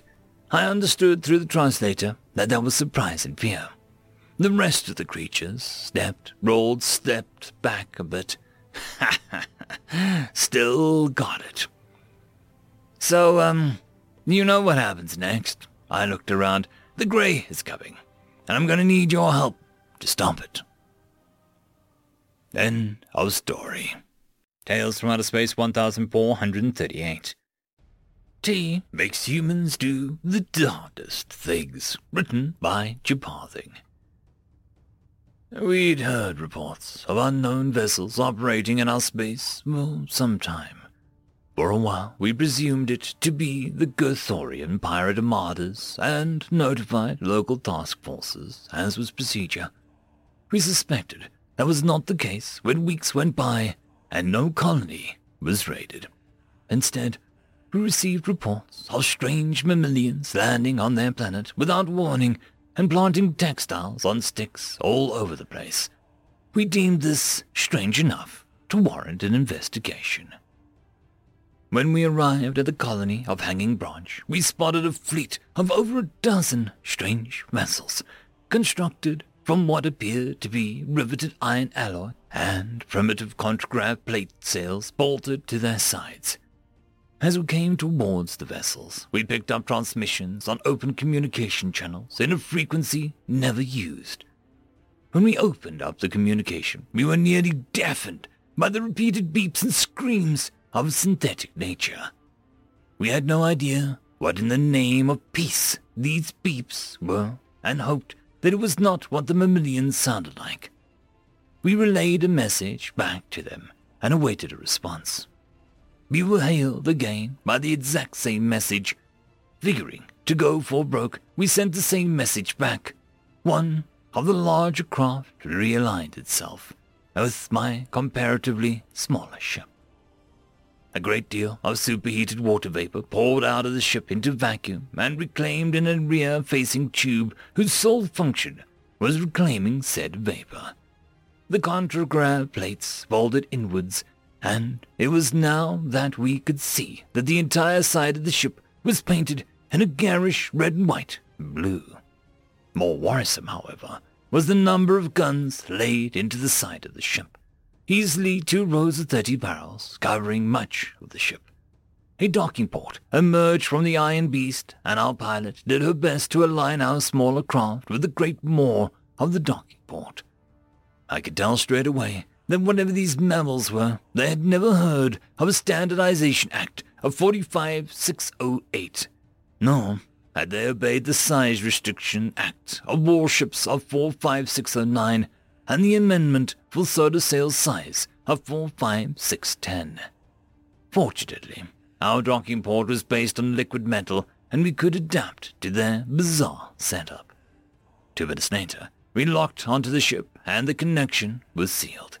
The interior temperature of the ship, based on its air makeup, was horrifically hot and composed of mostly nitrogen and oxygen, but with substantial carbon quantities. I adorned an environmental suit since their vessel operated at a temperature that would cook our blood. I and 2 security officers approached the airlock between our ship and theirs. Technical officers assured me the suits were operational and that the airlock would transition in 5 seconds. 4.5 seconds later, the door opened and we were hit by a wave of heated oxygen. Standing in front of us were 5 figures easily twice our height. I stood still and made minimal motions, standard xeno-interaction protocol. Sentients panic or react, but sapiens observe and listen. The mammal at the head of the group, who wore the largest hat, began to speak. I could see they had traces of hairs on their bodies, not enough to ward off cold, but enough to be visible. Substantial patches of it were present in white rolls in what I suspected was their head. After the leader of the group stopped talking, I slowly reached into my pouch and pulled out the Xeno-Linguistic Monitor AI. The more the mammals talked and made distinctions, the better we'd understand. It usually took about 2 hours to get the basics down. You can imagine my surprise when the AI immediately understood what was being said by the mammals. My heads-up display showed that their language was rated as highly analytical, semi-compound-based, and had limited to no romantic capability, but showed signs of absorbing more romantic languages in small amounts. Once we could understand them, diplomacy could begin. We explained that they had entered our territory illegally and that all merchant acts must be done through the Navigator Guild. They laughed it off and explained that they were exploring, not trading, and that they were on a mission from a figure known as Her Royal Highness, and that they were under no obligation to honor anything they had not heard of nor signed. To hear a race be so flagrantly ignorant of customs was stunning, though looking back on it, that should have been the least of our concerns. Attempting to establish diplomacy with these strange, tall, rude youths, I asked if there was space on their craft where we may speak more comfortably. The captain took this quite well and guided us through their darkly lit craft. The interior of their ship was much like the exterior, with large bulkheads and cramped hallways composed of riveted iron alloy. Liberal usage of wood fibers was walking platforms, and what appeared to be gaslit lights lined the walls. Still burning carbon lingered in the air and stained every surface it touched. We entered what I suspected was the captain's quarters, and we began diplomacy proper. At least as much as we could with such primitive brutes. They called themselves the British Empire, and they came from Earth and were on a mission by their deity, Her Majesty, and someone called God. I still wasn't sure if Her Majesty and Her Royal Highness were the same, but somehow I doubted it. As we spoke to them, back on our ship, my crew was hastily scanning the ship. They had no sign of nuclear, fission, or antimatter engines on board, and the ship continued to purge and reclaim superheated vapor. I inquired to the captain about how such a large ship was powered. He informed me quite calmly that he was powering the ship with the finest Yorkshire coal, which they were running out of and was searching our planets for it. I, and every living soul who was listening, was in abject shock. Coal? The remains of an ancient organic matter compacted over millions of years, filled with toxic residue. Coal. It was impossible. It was insane. It was downright ludicrous that any spacefaring race could possibly consider using coal as a means of power generation. The captain assured me that we could purchase it from their extraplanetary trading company office once they established trade routes. We politely but firmly informed the captain that we used fission and were quite happy with it. This time, it was the captain's turn to act confused. He'd never heard of fission. My mind danced. Was this entire ship a selective breeding program that expelled the least qualified of a species out into space to die? Was the carbon residue causing hypoxia? What sort of spacefaring species hasn't figured out fission, or at the very least, nuclear fusion? Over 2 soul-cleaving hours, the captain explained how they were chosen by God's fellow to rule over their planet. He described, while being adjusting his white hair and the rolls within it, that a device fell from somewhere called the heavens, and that their finest minds replicated the technology and built a fleet of ships powerful enough to dominate their entire planet. A feat I'm sure a sufficiently well-armed youth group could do. If that was all that he'd said, I'm sure I could have slept that night. But no, because fate had turned its back on Earth, the captain went into detail about every cruel, exploitative, and downright horrific thing that they'd done to any variants in their species that didn't share the geographic location or ethnic heritage. We were invited to see the rest of the ship, something I was bound by science and damned by circumstances to do. The first thing I saw was what took up the majority of the rear portion of the ship. 4 vast towers of red-hot iron alloy tubes with openings where superheated air vented into the blackened faces of sweat-soaked laborers as they poured more toxic coal into it. Those 4 tubes, in turn, powered a massive rotating pendulum attached to a crude generator like the ones included in some snack packages on my home world, only large enough to make even the humans look small in comparison. At the very heart of the ship was what the captain described as the device. Even from behind crude glass, I could tell that it was a crude attempt to replicate a slip-space drive that was half a millennia out of date. Near it was their navigation station, where I could briefly see primitive star charts being drawn by hand and instruments before one of the officers blocked my vision of it. The last thing we saw before we were kicked off the ship was the weapons bay of the ship. More laborers worked over 2-ton projectiles and large bags of explosive propellant, and clean guns with balls large enough to fit one of my kind without them having to crouch. The captain assured us that he would love to chat, but they needed to return to resupply. He said, in what I cannot decide was either a threat or an assurance, that he, and more like him, would return. My security escorts and I were obliged by treaties older than our civilization to not kill them, despite how our hearts told us. Such barbaric creatures. We returned to our vessels, with our suits blackened by coal dust and smoke. I told my crew of what we had encountered and what the captain had said. Much to the captain's word, his ship and those like his broke off from orbit and engaged their slip-space drives and flashed out of our space. We rushed to the nearest communication hub and established direct communication to the Senate to warn them of the British. I told them urgently that they were a primitive race that had access to space-sparing technology. If it had not been for my diplomatic rank amongst the Xeno Contact Board, they would have laughed at my request to have these presented to the Senate. As it stood, though, I would need to present damning evidence to allow for a preemptive war against the technologically inferior species, something that had been frowned upon since the days of Nagatatron and his 5 tenets of Alder guiding the hatched. The Senate would hear my appeal when I arrived at the capital, but I risked my career for requesting immediate audience.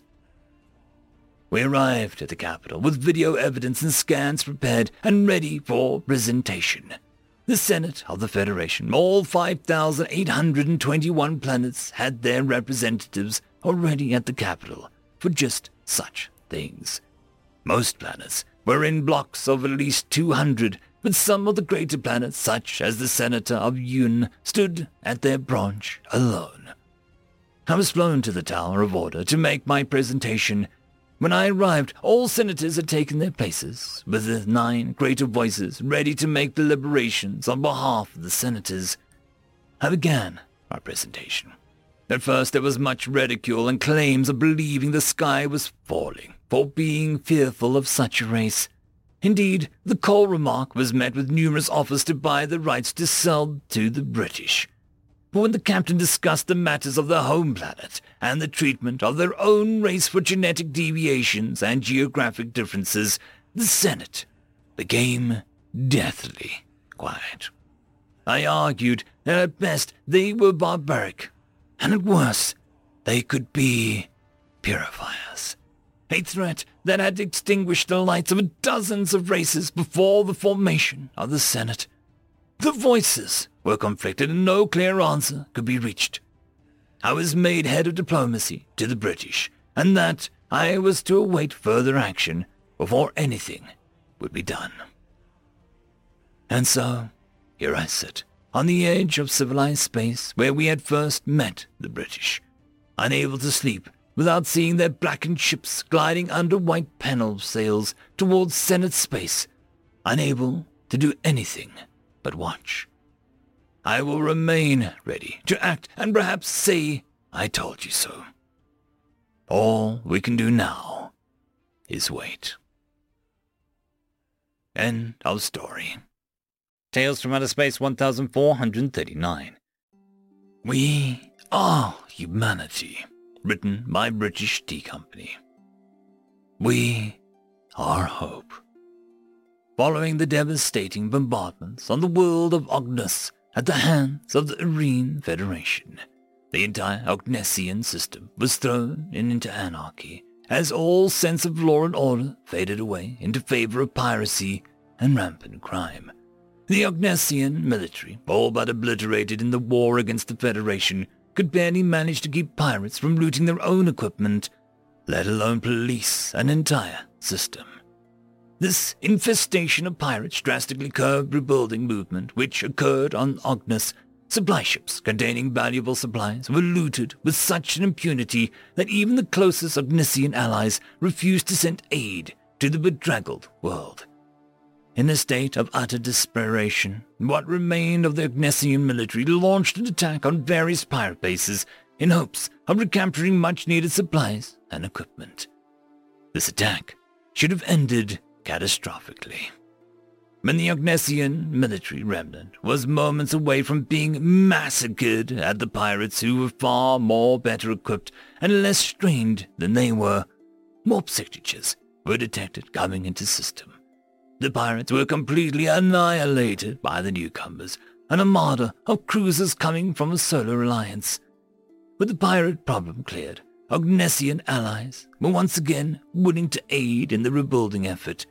The humans, complete strangers to the people of Ognus, shipped supplies and relief workers in such large numbers that any outside world would have thought the two countries to have been age-old allies. Although humanity had almost nothing to gain from aiding Ognus, it earned a new friend amongst the stars that day, as the lost people soon had a tomorrow to look forward to. We are honor. The Aryan Federation had long been feared for its aggressive nature, which lent to its warmongering ways. Although Ognus felt the heavy hand of the Iranian government, it had suffered a milder fate than most. The Skeel civilization was the next race in the Iranian government found in its crosshairs. Rather than bombard their homeworld to intimidate their population, the Federation sought to destroy the populace entirely. Genocide, as hateful as it was at times unstoppable when it was performed by a powerful and ruthless military machine. This, however, would not be one of those times. When the Iranian Death Fleet arrived to cull an entire world, they found a massive armada of human vessels above the orbit of Skeel Prime, backed by whatever meager forces the Ognus and Skeel civilizations could scrape up. Unsure of the capabilities of the Sol system, the Irenians opted to postpone the destruction of Skil homeworld in order to avoid a battle with the human fleet. Angered, the Irenians made plans to deal with the Sol Alliance. Its act of defense was a foolish one, for the Skil had little to offer. The Alliance had humiliated the Federation in front of the whole galaxy. For that, the humans would face the wrath of the Irenian people. It was a consequence the Alliance was well prepared for. We are courage. Though the humans were known to have a relatively large military, the Irenian Federation roughly outnumbered the Solar Alliance about 3-1 in total military force. While numbers weren't everything in armed conflicts, odds like this made war seem to have very predictable outcomes, at least from an outsider's perspective. Relentless was the only way to describe the human forces when they clashed against Federation vessels. Unyielding and valorous were another two. The industrious human race, known to the galaxy for holding a rich civilization with ward workers and silver-tongued diplomats, were vicious warriors and successful tacticians. Massively outnumbered human armies massacred Irenian forces through a combination of spirited warriors and ingenious strategies. The humans, having fought wars since they could as much as walk, understood every trick in the book and were quick to adapt to their targets.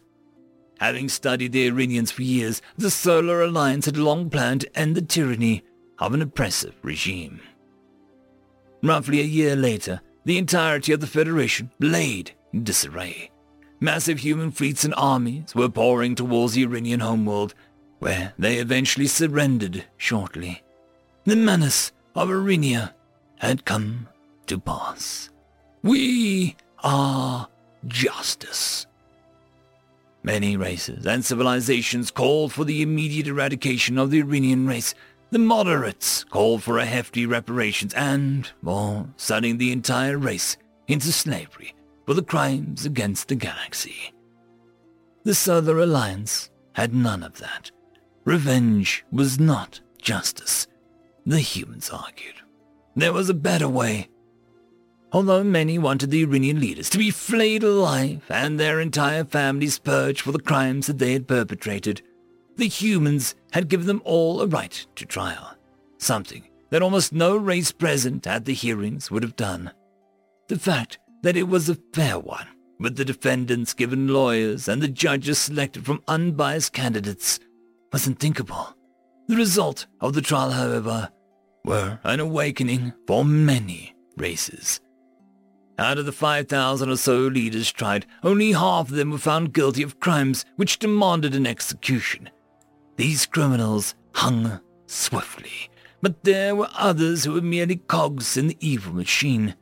These individuals were given hefty prison sentences, one which, while may have left the more vengeful spirits unsatisfied, served at least as an appetizer. When it came to light that close, 1 in 10 of the Irenian leadership worked under duress, and that the majority of the Irenian population was ruthlessly oppressed, the view of the galaxy changed. The race, once vilified by all, soon began to draw sympathy. A civilization crushed under the heels of tyrants and now left in a state of ruin was pitied by many. We are compassion. The fact that the human armies did not massacre and exterminate the Irenian populations for their crimes against the galaxy made some believe that the human race was full of foolish idealists. Most, however, believed that perhaps it was a higher standard which the humans held themselves to, and made them refuse to put the Irenian populations to the sword. Indeed, that was certainly the case. The Solar Alliance didn't just blast the Irenians back to the Stone Age and leave. Surprisingly, they had left large forces to occupy conquered Irenian worlds, not for the sake of subjugating and exploiting them, but to ensure security of those worlds as well as to aid in rebuilding. The willingness with the human race employed in reconstructing planets that had once belonged to their enemy was certainly out of the ordinary. but few at this point would question humanity's judgment in any matters. Of course, the Irinians were not going to be the only threat to galactic peace. There were bigger fish out there. In time, the Solar Alliance and those who stood with her would have to be ready. We are determination. Humanity had accomplished much within its history. They weren't the strongest race, the biggest, the oldest, the youngest, or frankly, any physical attribute that could be taken to the most extreme. They were average, standard, and at times, forgettable. What made humans appear time and time again on the galactic stage was that they were always there when they were needed. And it was their unyielding resolve that won every crisis. The Irinian conflict was only one of a few. It was won by cleverness and martial prowess as much as it was won by valor and nerves of steel. War, however, was not the only place where humans excelled in. The invention of the Mark III warp drive may have made possible only because of the throngs of human scientists who were willing to test every and all possibilities. The countless worlds which needed relief aid could only have gotten their help because the humans pressed hard enough for it. The greatest achievement, however, laid in the formation of the Grand Alliance, a testament to the human patience and determination when it came to mutual understanding. We are harmony. The Grand Alliance was comprised of over 200 races the moment it began, and was destined to comprise of much more as it continued. In a galaxy of countless different ideologies and cultures, alliances comprised of more than two civilizations were almost unheard of, given the radically different way every race approached its problems. The fact that the humans were able to rally over 200 races into one unified body was mind-boggling. So many different ideologies and cultures would have been destined to butt heads over different goals and interests. Even the temporary strategic alliance which the humans were able to form in their war against the Irinians would have been destined to collapse as soon as the common enemy was defeated. Most historian and diplomatic analysts all agreed that the only reason most civilizations came together was because of a common foe. Humanity broke that thought. The Grand Alliance wasn't created because of a time of crisis. There was no invasion from an evil empire or some vile cosmic monstrosity that needed a united galaxy to defeat. The Grand Alliance was born because hundreds of races had a common friend. That friend was the Solar Alliance, and the human race which had delivered hope to the defeated, honor to the threatened, and courage to the weak, justice to the wrong, compassion to the beaten, and determination in the face against any odds. It is these soaring ideas which we, the Solar Alliance, continue to shape ourselves around, after all. We are humanity. End of story. Tales from Outer Space 1440. Story number 1. Human medics are scary. Written by Mercury the Dealer. Medicine is important. As it turns out, being able to prevent or slow down death using science is quite the achievement, and one of the biggest advantages intelligent species have when compared to common animals. Medicine is a great tool for good and peace. So, naturally, everyone adapted it for war. The equation is simple. Less soldiers die means more soldiers on your side, and therefore a higher chance of victory. That is how battle medics or combat healers, or whatever name your species gives them, were born. Men and women whose job is to minimize losses on their side so the other soldiers can maximize losses for the enemy. Now, while the core of the profession is still the same, most empires like to add their own flavor that matches their military doctrine. The Zealotes, for one, aren't fond of the idea of dying without the right rituals, so their military clerics both heal the wounded and pray for the dead. Some of the Glomali are obsessed with the idea of a worthy death, and their medics are there mostly to give the ones deemed worthy, but beyond healing, a quick and painless death, and to reassure the others that the comrades died like a hero. There are also some that blur the meaning of medic. The Capulans are so utterly stuffed with mechanical modifications that their training consists of more engineering than actual medicine, and since they are so tough to kill, most of their job is just dragging broken soldiers out of the front lines and scavenging for pieces from the dead ones.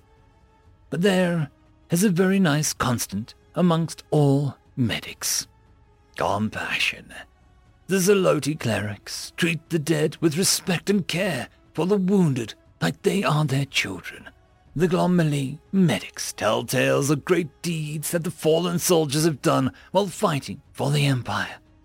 Even the medics of the Capulans show compassion for the fallen, for allowing their reused modifications to bring forth a new generation of soldiers. What would a medic be without compassion and kindness? Well, that would be a human medic.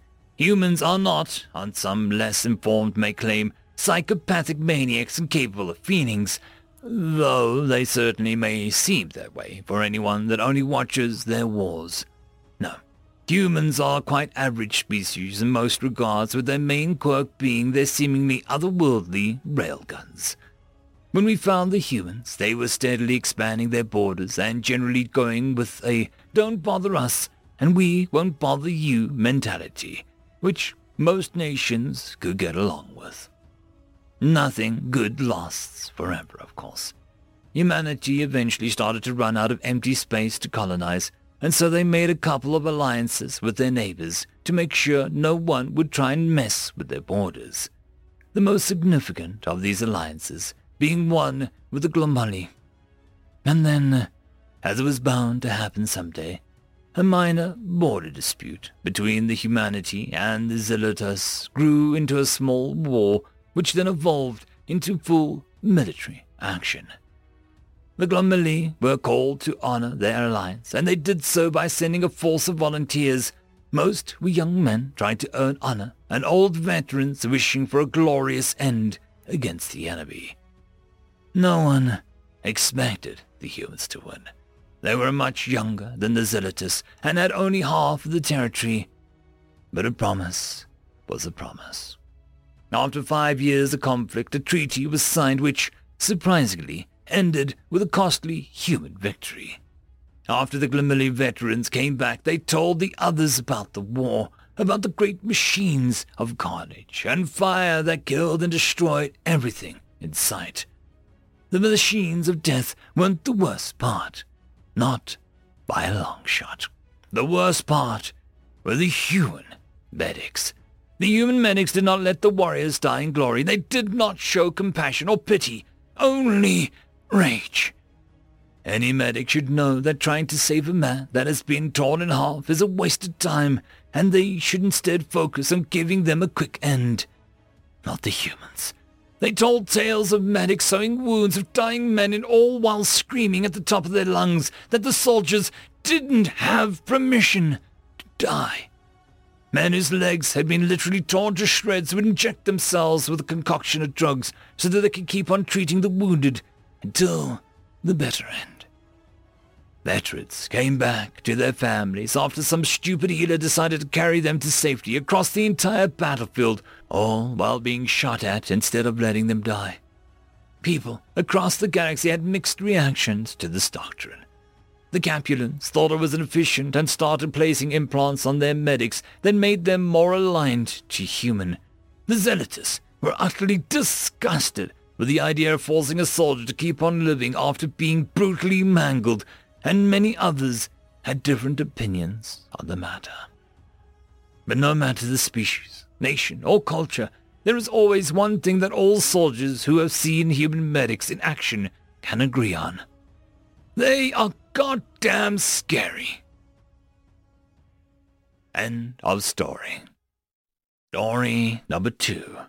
An introduction to human death.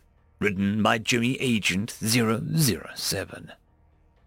Collecting the souls for the afterlife was a simple task. You arrive just as the intelligent being starts to die and guide their souls to the next stage of existence.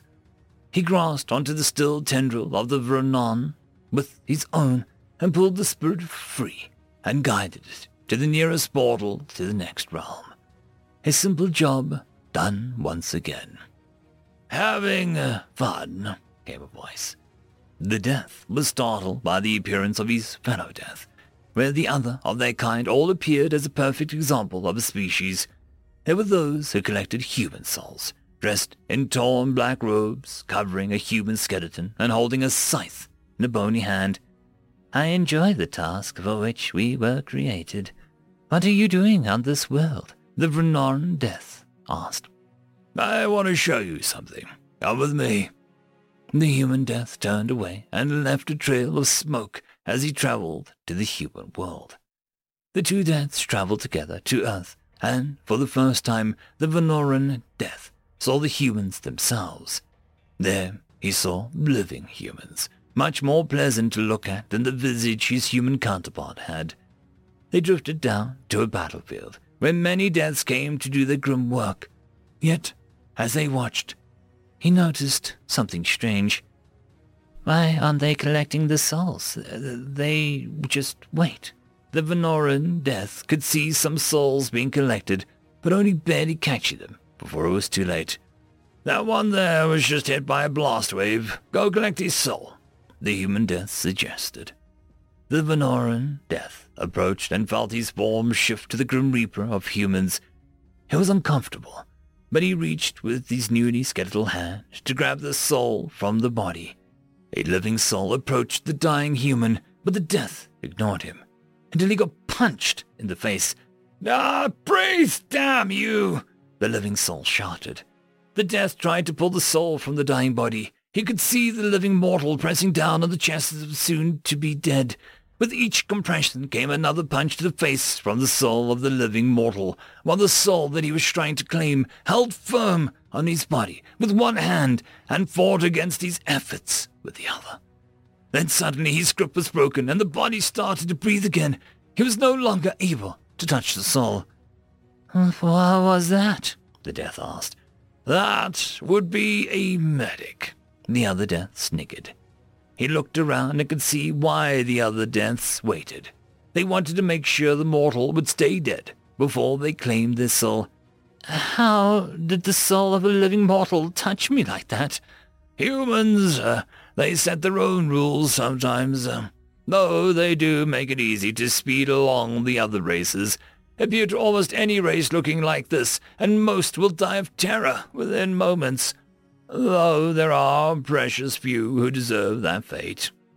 "Are they always this difficult?" "Not exactly. I can take you to see one that will be, easy to collect."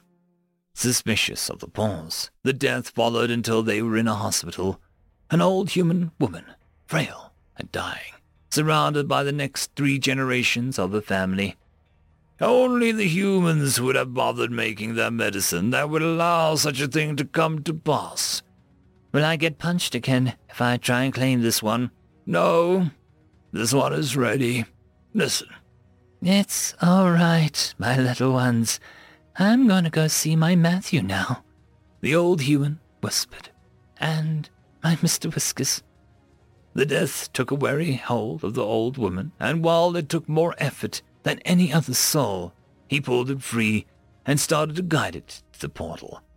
"Step on through. You need to see this," the human Death told him. They followed, and the 2 Deaths saw the old human, now a young, beautiful woman, greet a handsome young man. The bond of love strong between them. Then something else between them.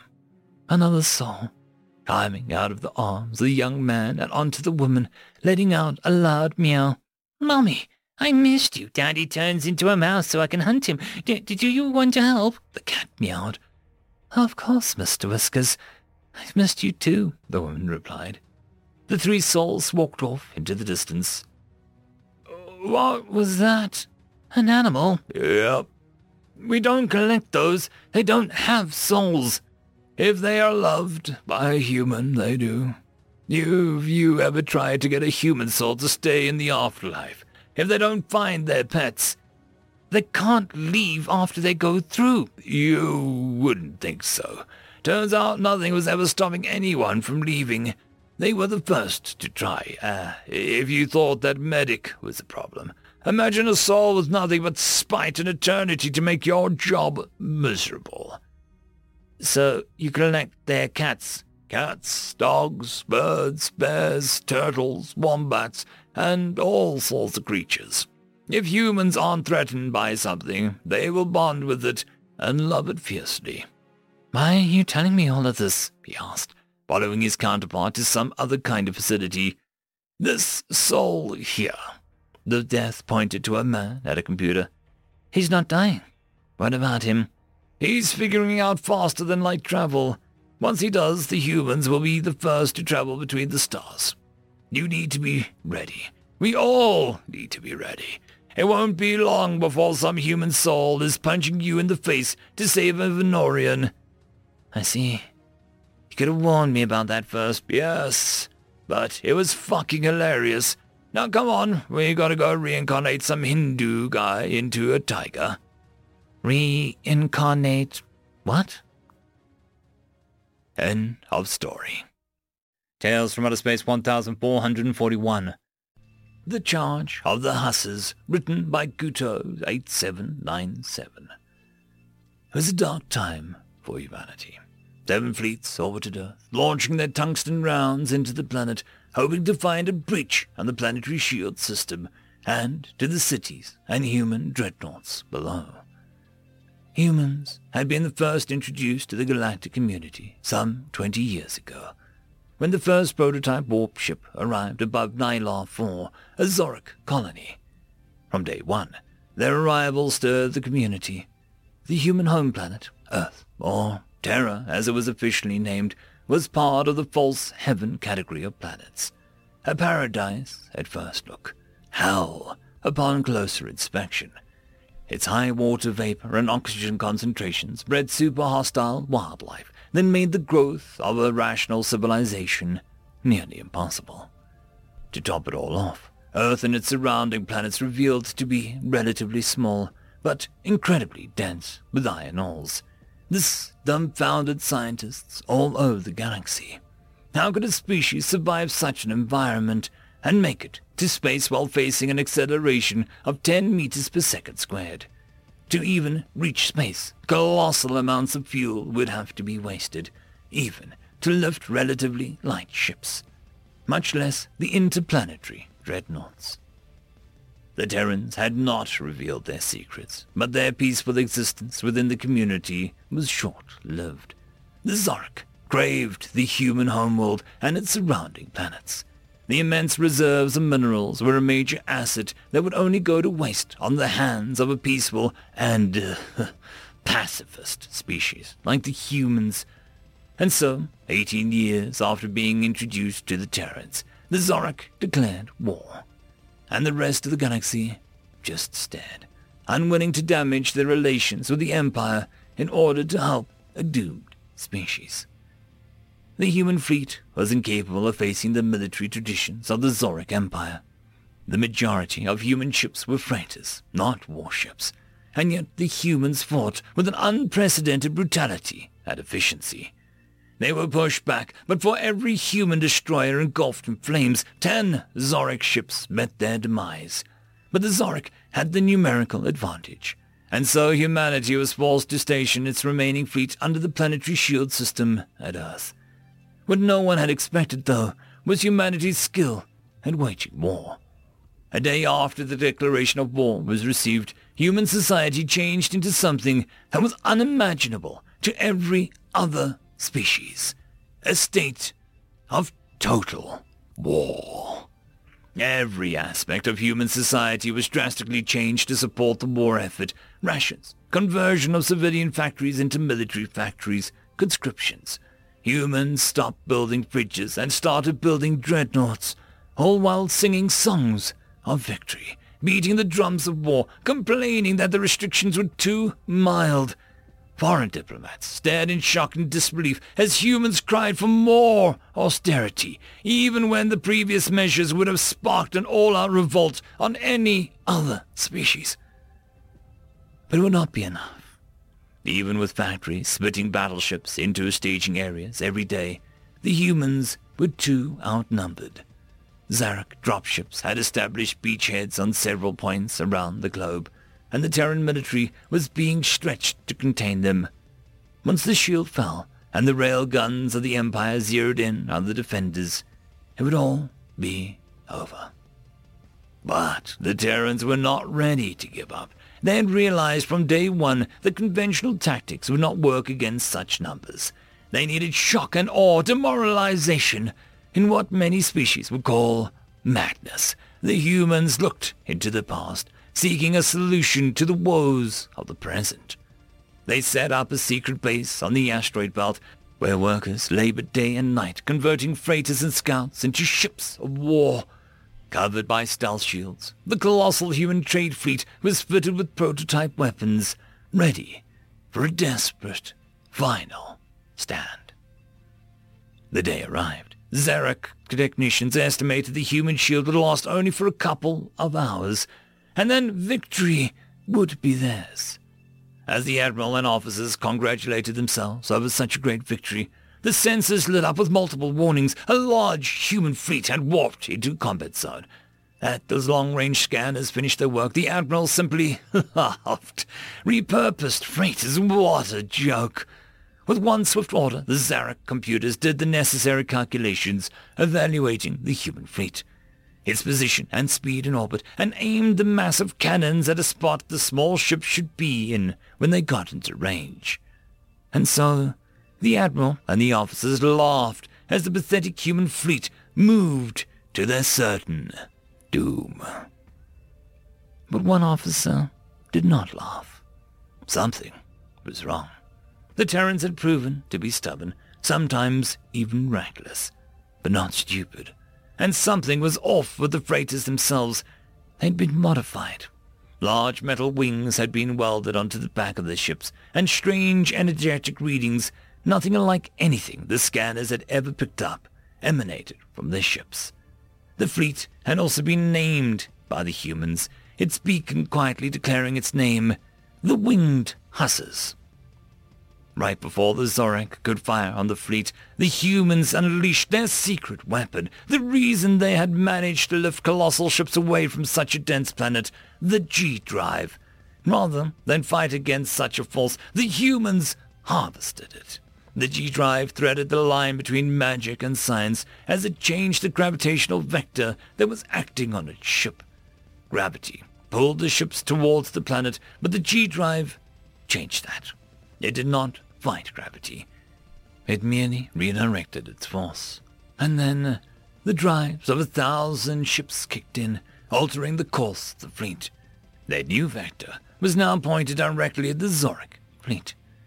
As the freighters approached faster and faster, transmitters in the human vessel erupted, sending their message across all frequencies, even down to the planet itself.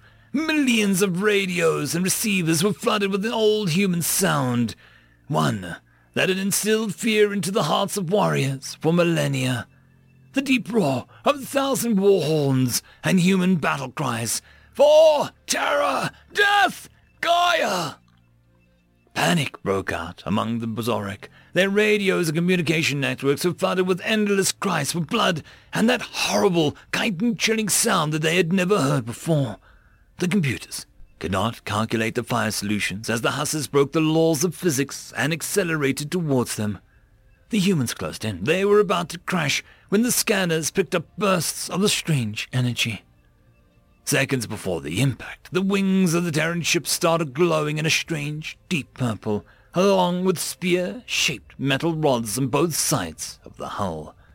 As the two fleets collided, their purpose was made evident. The purple spears sliced through the ships as if they weren't even there, splitting destroyers in half, obliterating fighters, and smashing through the Zorak lines. The Hussars approached the larger dreadnoughts, and a tragic impact seemed inevitable. when the purple wings glowed even stronger, and a small cone was projected ahead of the ships. Whenever they could not avoid collision, the Terran ships would just carve through the Imperial ships, leaving venting, mortally wounded carcasses in the passage. The human dreadnoughts on the planet did not need a second call. They too owned their own G-drives, and the force that had bound them to the planet began pulling them to the skies. As the ships crossed the shields, the spinal rail guns began singing their song, first red with heat, then scorching blue, and finally blinding white, as the tungsten shells eliminated any remaining Zorik ships. It was a total rout. The minds of the Imperials were filled with only a primal fear, as the radios still burst with human promise of destruction.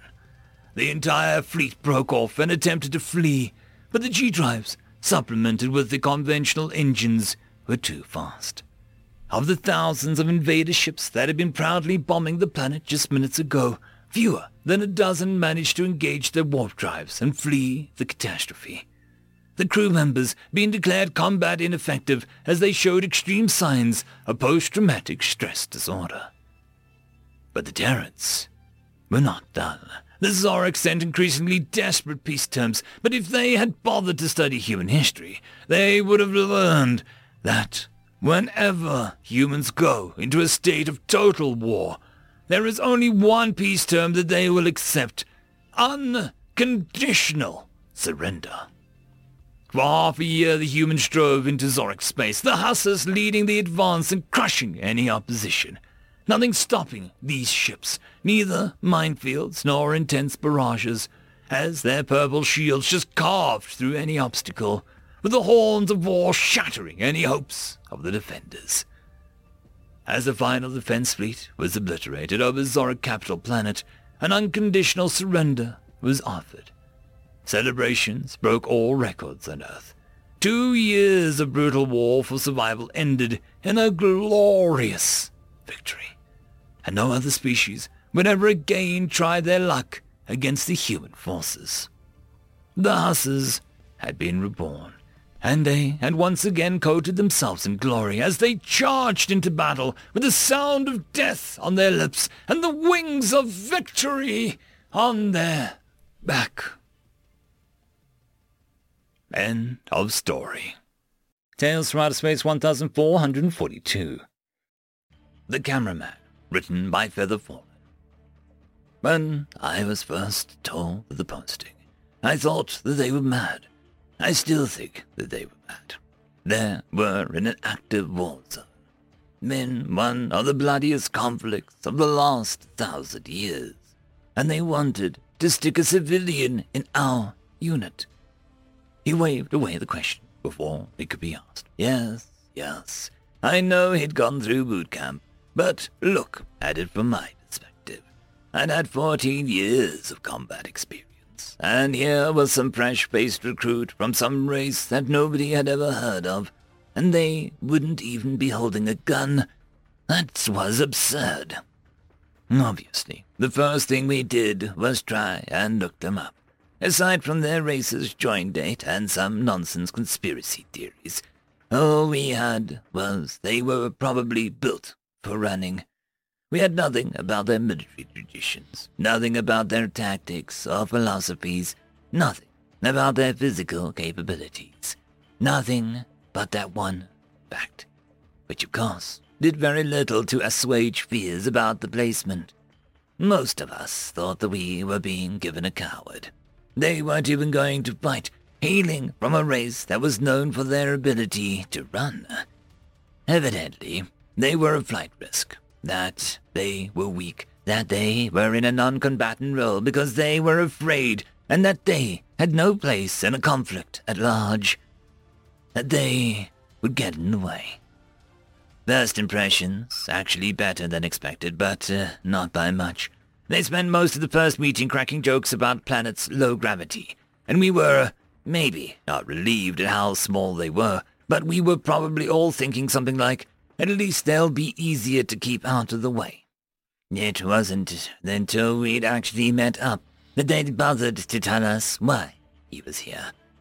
that the brass was looking to drum up support and wanted some cool visuals to show the masses. A picture of troops here, a video of explosions, or 3 there, and so on. Our new pal was just the guy they wanted to take them. We spent a lot of time heading between drills in those first few days. But then, there wasn't much excitement at all in our area, for that month, anyways.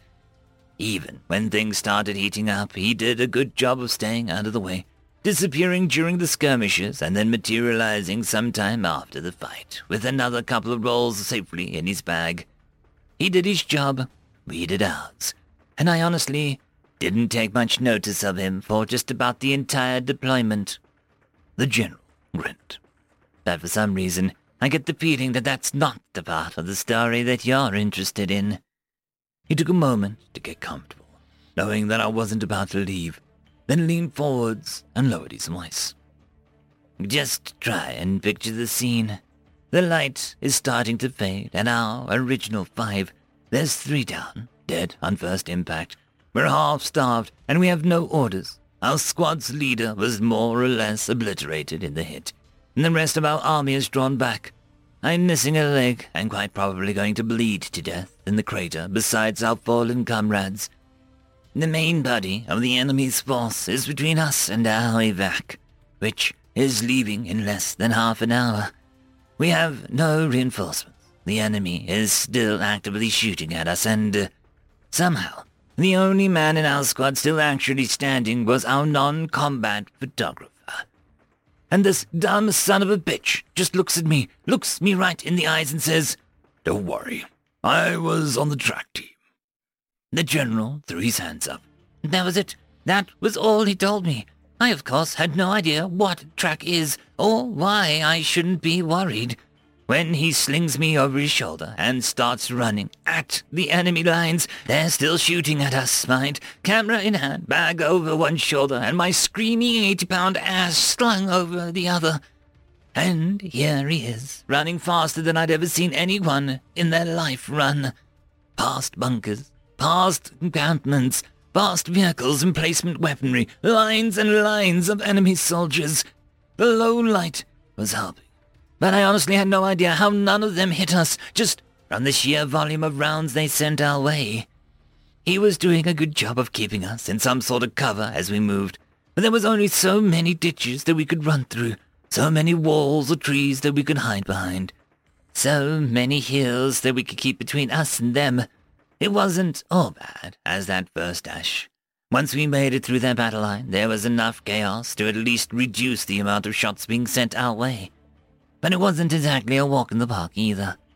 I remember on one occasion he ran past a building and found 2 soldiers in our path on the other side, waiting. I thought that we were screwed, that our luck had run out. But the crazy bastard that just ran right at them stepped up onto a sandbag and jumped over these armed-to-the-teeth 10-foot behemoths. I still wonder what they must have been thinking at that moment, as a scrawny little biped carrying a heavy satchel and a screaming Grznai, almost twice his size, sailed over their heads in the middle of their encampment. He shook his head. We just about made it to the airback, through 8 miles of enemy-controlled territory, before they managed to get that first hit in. Bag hit the floor, and we went down. Hard. Luckily for us, we'd been running towards another crater, and that kept us out of sight for a little as we'd rolled down to the bottom. I tried to spring to my feet before remembering I only had one, and by the time I'd struggled into a vaguely sitting position, he'd already picked up the camera again.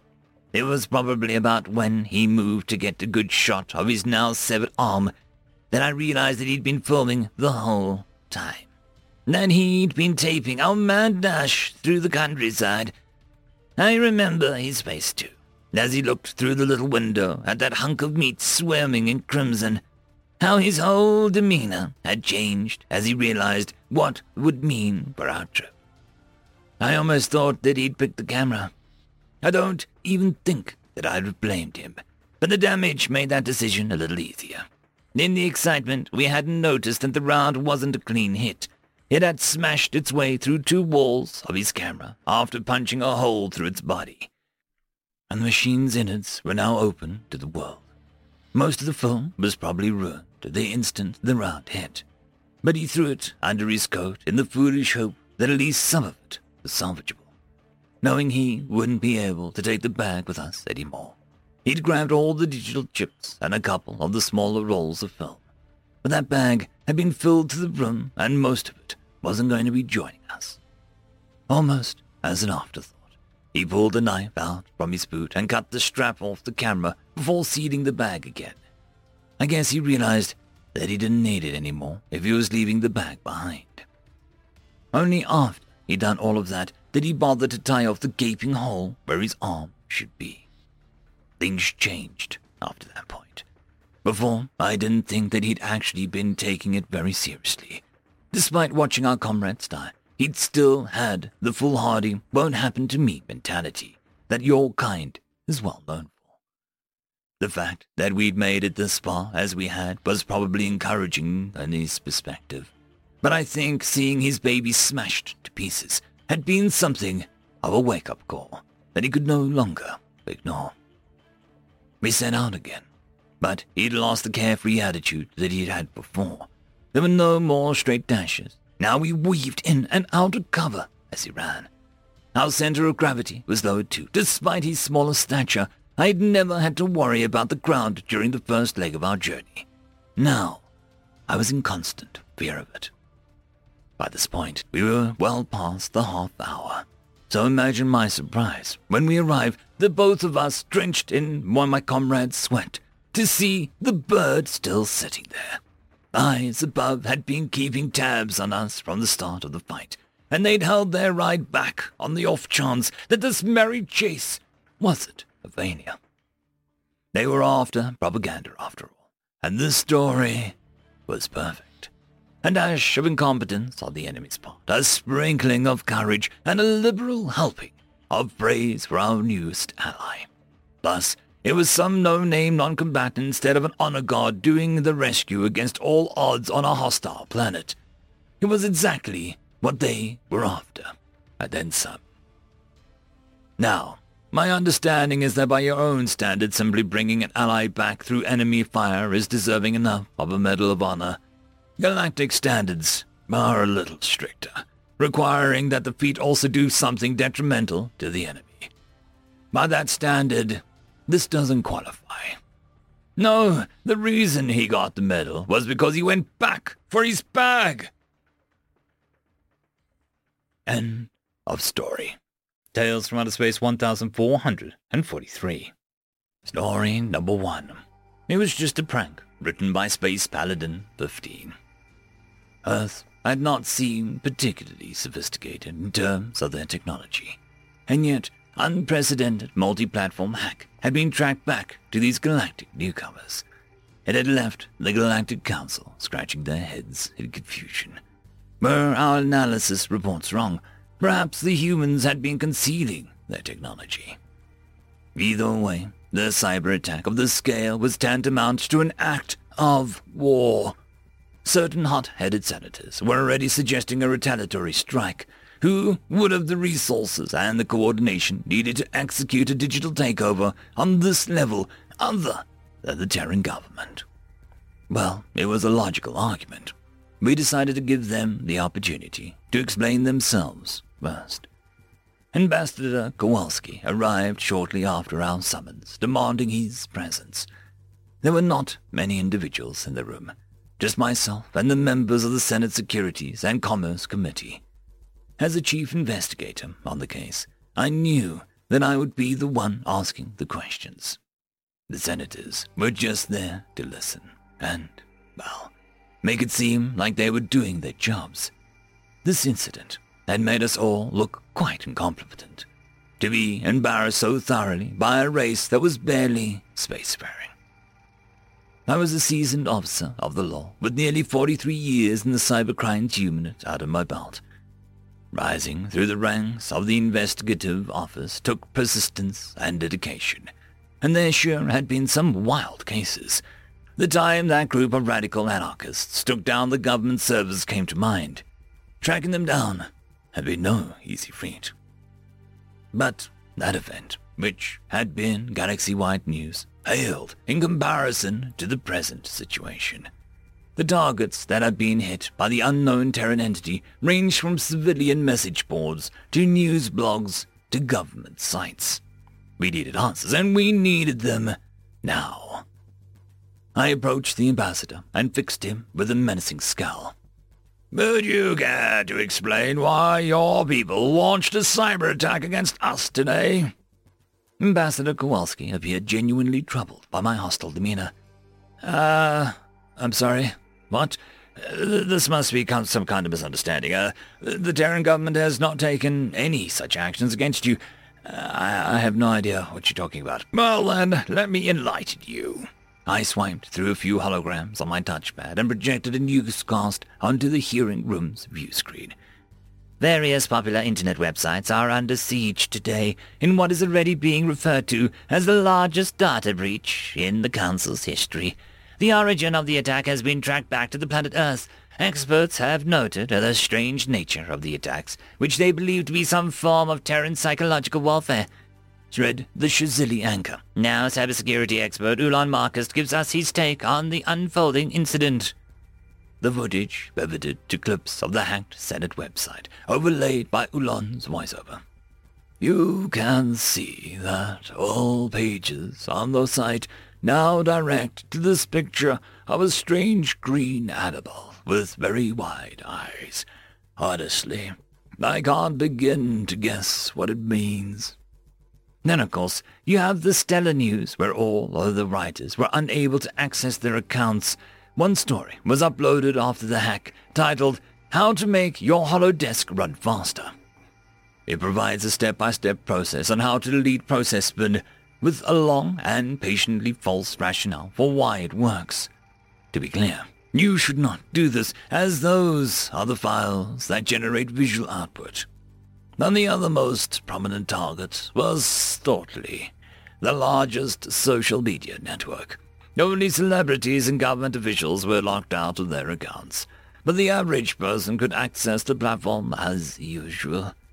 The hacked public figure sent out various thoughts, declaring how sad it was that their stars were about to explode, leading to mass panic. This is what led us to realize that this was likely some twisted form of psychological warfare. I paused the video, turning to study the ambassador's reaction. Human expressions were a bit difficult to judge, but he seemed as though he was trying not to laugh. "Is there something you find funny, Ambassador?" He stopped smiling. Not at all. I apologize.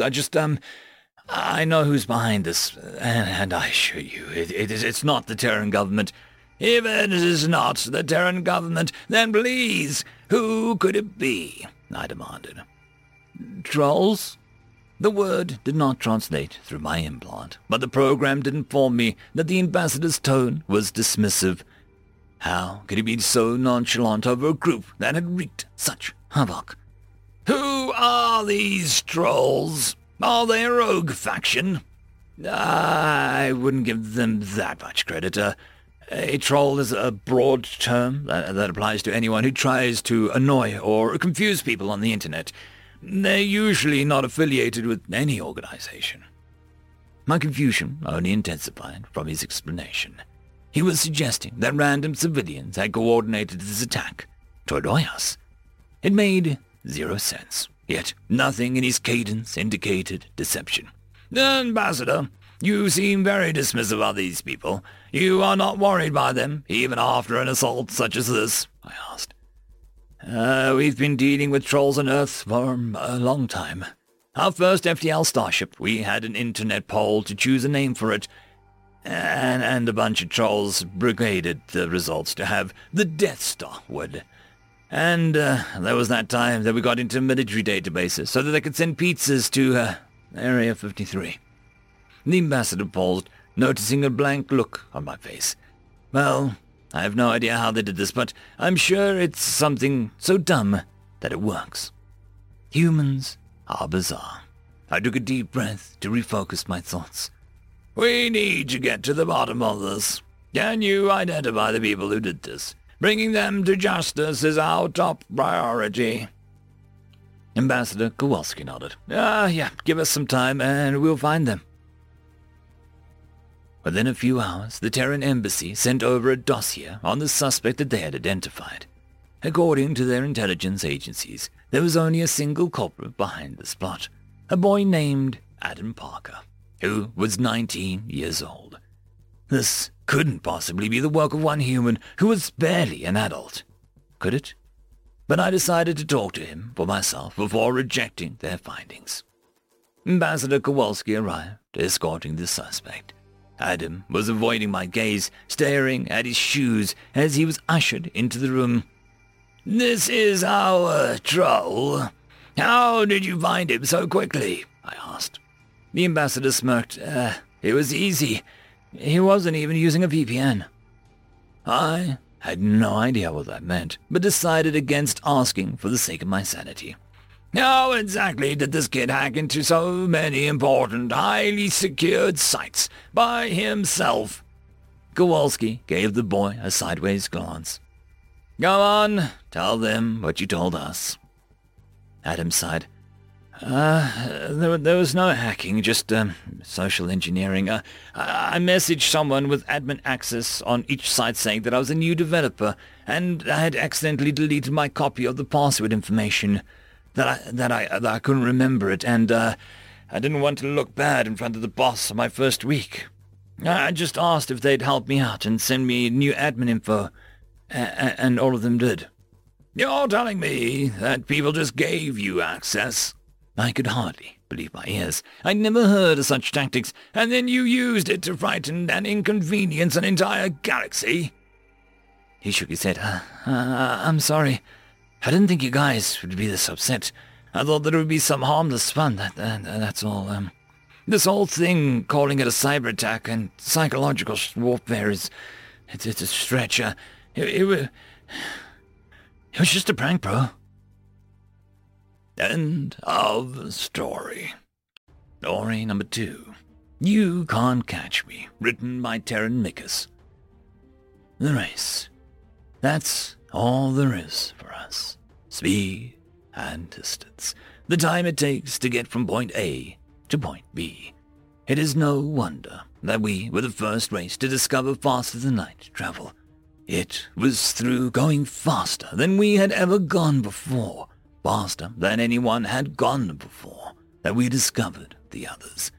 The slow ones. Species after species we found. Disappointment after disappointment. None of them had the drive. None of them had the means to move as fast as we did, to race, until we found you. At a dead sprint, you are no match for us. The distance you can travel in a week, a month, pitiful. But you can keep going. Over 10 years, you can cover the ground that we can reach in 20. There is a story of yours about a mammal racing a reptile that creates striking parallels to real life. We found that you honor the fastest, the Farlaps and the Mackay Divas, the Schumachers, the Thorpes and the Bolts. Your stories tell of heroes that could travel faster still, of Hermes, of Barry Allen, who could move at speeds that our cutting-edge drives could barely fathom. We had found another like us. You were not a slow one. You were fast. You were competition. The race was beautiful. Our rivalry continues to grow. Champion after champion we best. But there is one that we are still falling behind. His fans' taunts are almost too much to bear. They haunt my every resting moment. No, I've never raced him myself. There are so few of my kind that have. One day, I'll beat him. One day, that horrible chant will lose all meaning. Run as fast as you can. You can't catch me. I'm the gingerbread man. Why are you laughing? End of story. And that, my friends, is the end of this podcast version of Tales from Outer Space. I hope that you enjoyed. Please check the links down below if you wish to support any of the authors that wrote any of the stories in this episode. There are also links if you wish to support this channel. And I'll see you all in the next episode. And until then, I hope that you have a fantastic one. Cheers.